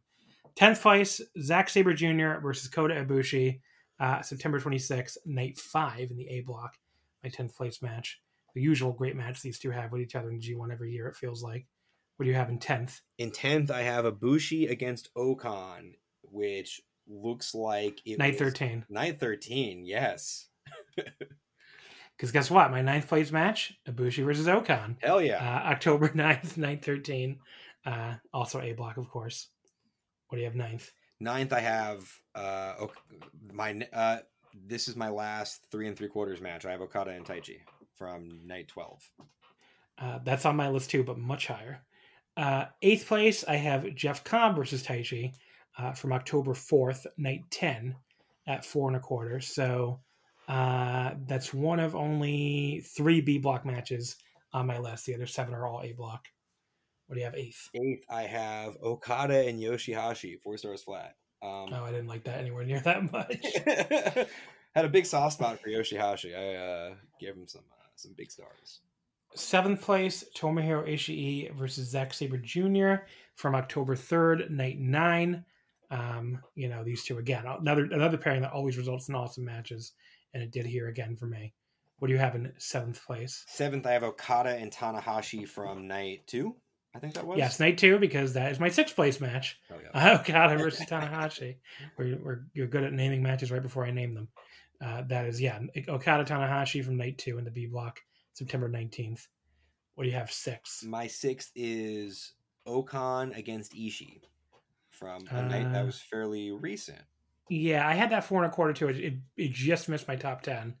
So I think it was night 13, right? Because this was maybe either 13 or 11. No, it was night 11. Night 11. Yeah. Night 11. So there you go. 5th place, starting the top 5 here, I have Zack Sabre Jr. versus Shingo Takagi from September 23rd, night 3. That was a match some people had even higher than I did. I thought it was awesome. What do you have in 5th? It's weird. That Zack Shingo match, I don't remember. And I gave it a high score. That's why I took it off my list. I don't remember anything from it. I think I just lost it in the sea of G1 matches in my brain. My number 5 is 5 we're up to? Yeah. Kota against Shingo at 4.25 from... Guess what? Night 9, because I have Kota and Shingo October 3rd, night 9 in 4th place. So a match I loved it. My guest did not love it at the time. I remember that. So I was on an island there, but you and I loved it apparently. So loved it. What do you have in 4th place? 4th place, I have Shingo and Ishii, which I liked a lot, but not as much as the rest of the world seemed to. From night 1. Okay, so yeah, that's coming up towards the end of my list. 3rd place, I have Okada versus Taichi, October 8th, night 12. One of the few matches this tournament where I was like really on the edge of my seat rooting for somebody. Just really rooting. I am very invested in Taichi beating Okada clean. I hope it happens someday, even if it's only with the Gato clutch. What do you have 3rd place? My 3rd place, I might be higher than everyone on. I loved this match. Zack against Kenta is my 3rd place match. I think I gave it 4 stars flat. I gave that 4.25. I thought that was off the top of my head like the 3rd best Kenta match since he came to New Japan. I could be forgetting something, but I loved that match. Super high intensity. Thought it didn't look like the rest of Zack's matches, and definitely didn't look like the rest of Kenta's matches. 2nd place, I have Zack Sabre Jr. versus Tetsuya Naito. Of course, I have Naito's only G1 match this high, but I love their matches, and that's from September 18th, night 1.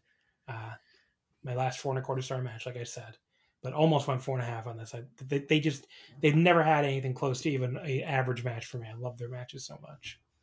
Oh, I forgot about that match. Let's retroactively bump Ibushi and Okan off my list and put that one on. That match was really good. My number 2 is Cobb against Taichi. I thought that match was killer. I thought it was one of the most... That's like what I thought the G1 was going to be like. I thought all the matches were going to be like Cobb and Taichi. I had that 8th, so yeah, it was in my list. And the number 1, I have Shingo Takagi versus Tomohiro Ishii. My 4 3/4 star match. I just thought these two made magic back on night 1. And nothing else in this tournament has come even close for me. Yeah, I get that. Part of me thinks I should go back and watch that again, the way people have talked about it. My number 1 is Shingo against Okan. I haven't been that invested in another match in the tournament. You can rewind and listen to me ramble about it. Yeah. I could have gone 5 more minutes on it. That was from night 15, obviously, since we talked about it here. Right. Yeah. That's my 4 1/3 match. So there you go. There's our top 10 G1 matches after night 16. We'll see if anything from the final 3 can get into my top 10 list. And we'll give the final list over on the Patreon. Patreon.com/WrestlingOmakase. All right, John, give me some plugs here. Gonna wrap this bad boy up so I can watch my LA Kings in their opening match here. All right, game. Let's do it. I play in a band called Timeshares that since last time I was on this podcast has put out new music. We have an EP called In the Ground that's on Spotify. I also play guitar for an individual named Maxwell Stern, who put out an EP that I play on, and I don't remember what it's called, but I gave you his name, so run with it. Google it. Yeah, just Google it, asshole. And I'm on Twitter at Old John Hernandez, and I write stuff for Voices of Wrestling when the spirit moves me. Yeah, I guess I do too, which apparently is never nowadays. Because I never actually write anything. I jumped on a Noah review. Work. What'd you say? I said I jumped on a Noah review, so they don't get rid of my parking spot. There you go. Well, I have the podcast. I can't get rid of my parking spot. So, all right, folks. Of course, you can follow us on Twitter at WrestleOmakase. Wrestling would not fit. Next week, we'll be back here on the Patreon. So not here. We'll be on the Patreon to talk about the final 2 nights of the G1, wrap up the whole tournament. I will give my show rankings. Oh, yeah. Rank the shows by average star rating. The average star rating rankings for every wrestler. All that nerd stuff. That will be on the final show on the Patreon. So patreon.com/WrestlingOmakase. Only $5. So definitely check that out. If you're a freeloader, doesn't want to pay me, the next time you hear me will not be for quite a while because after that Thursday, October 21st show, I'm taking 10 days off from doing a full episode. I'm giving myself a break after the G1. So, basically we'll be back. The next time on the free fee will be 2 weeks from Sunday. So Halloween, October 31st, I'll be recording a WCW Halloween Havoc Retro Roulette 2 with Matt Francis. We'll get 5 or 6 different random Retro Roulette or random Halloween Havoc matches than we got last year. So that'll be a good time going through some old WCW completely random. But yeah, that'll be our next free episode. So not for quite a while. So if you want to hear me until then, you got to pay me $5. Patreon.com/WrestlingOmakase. In the meantime, thank you as always for listening, and I will see you next time.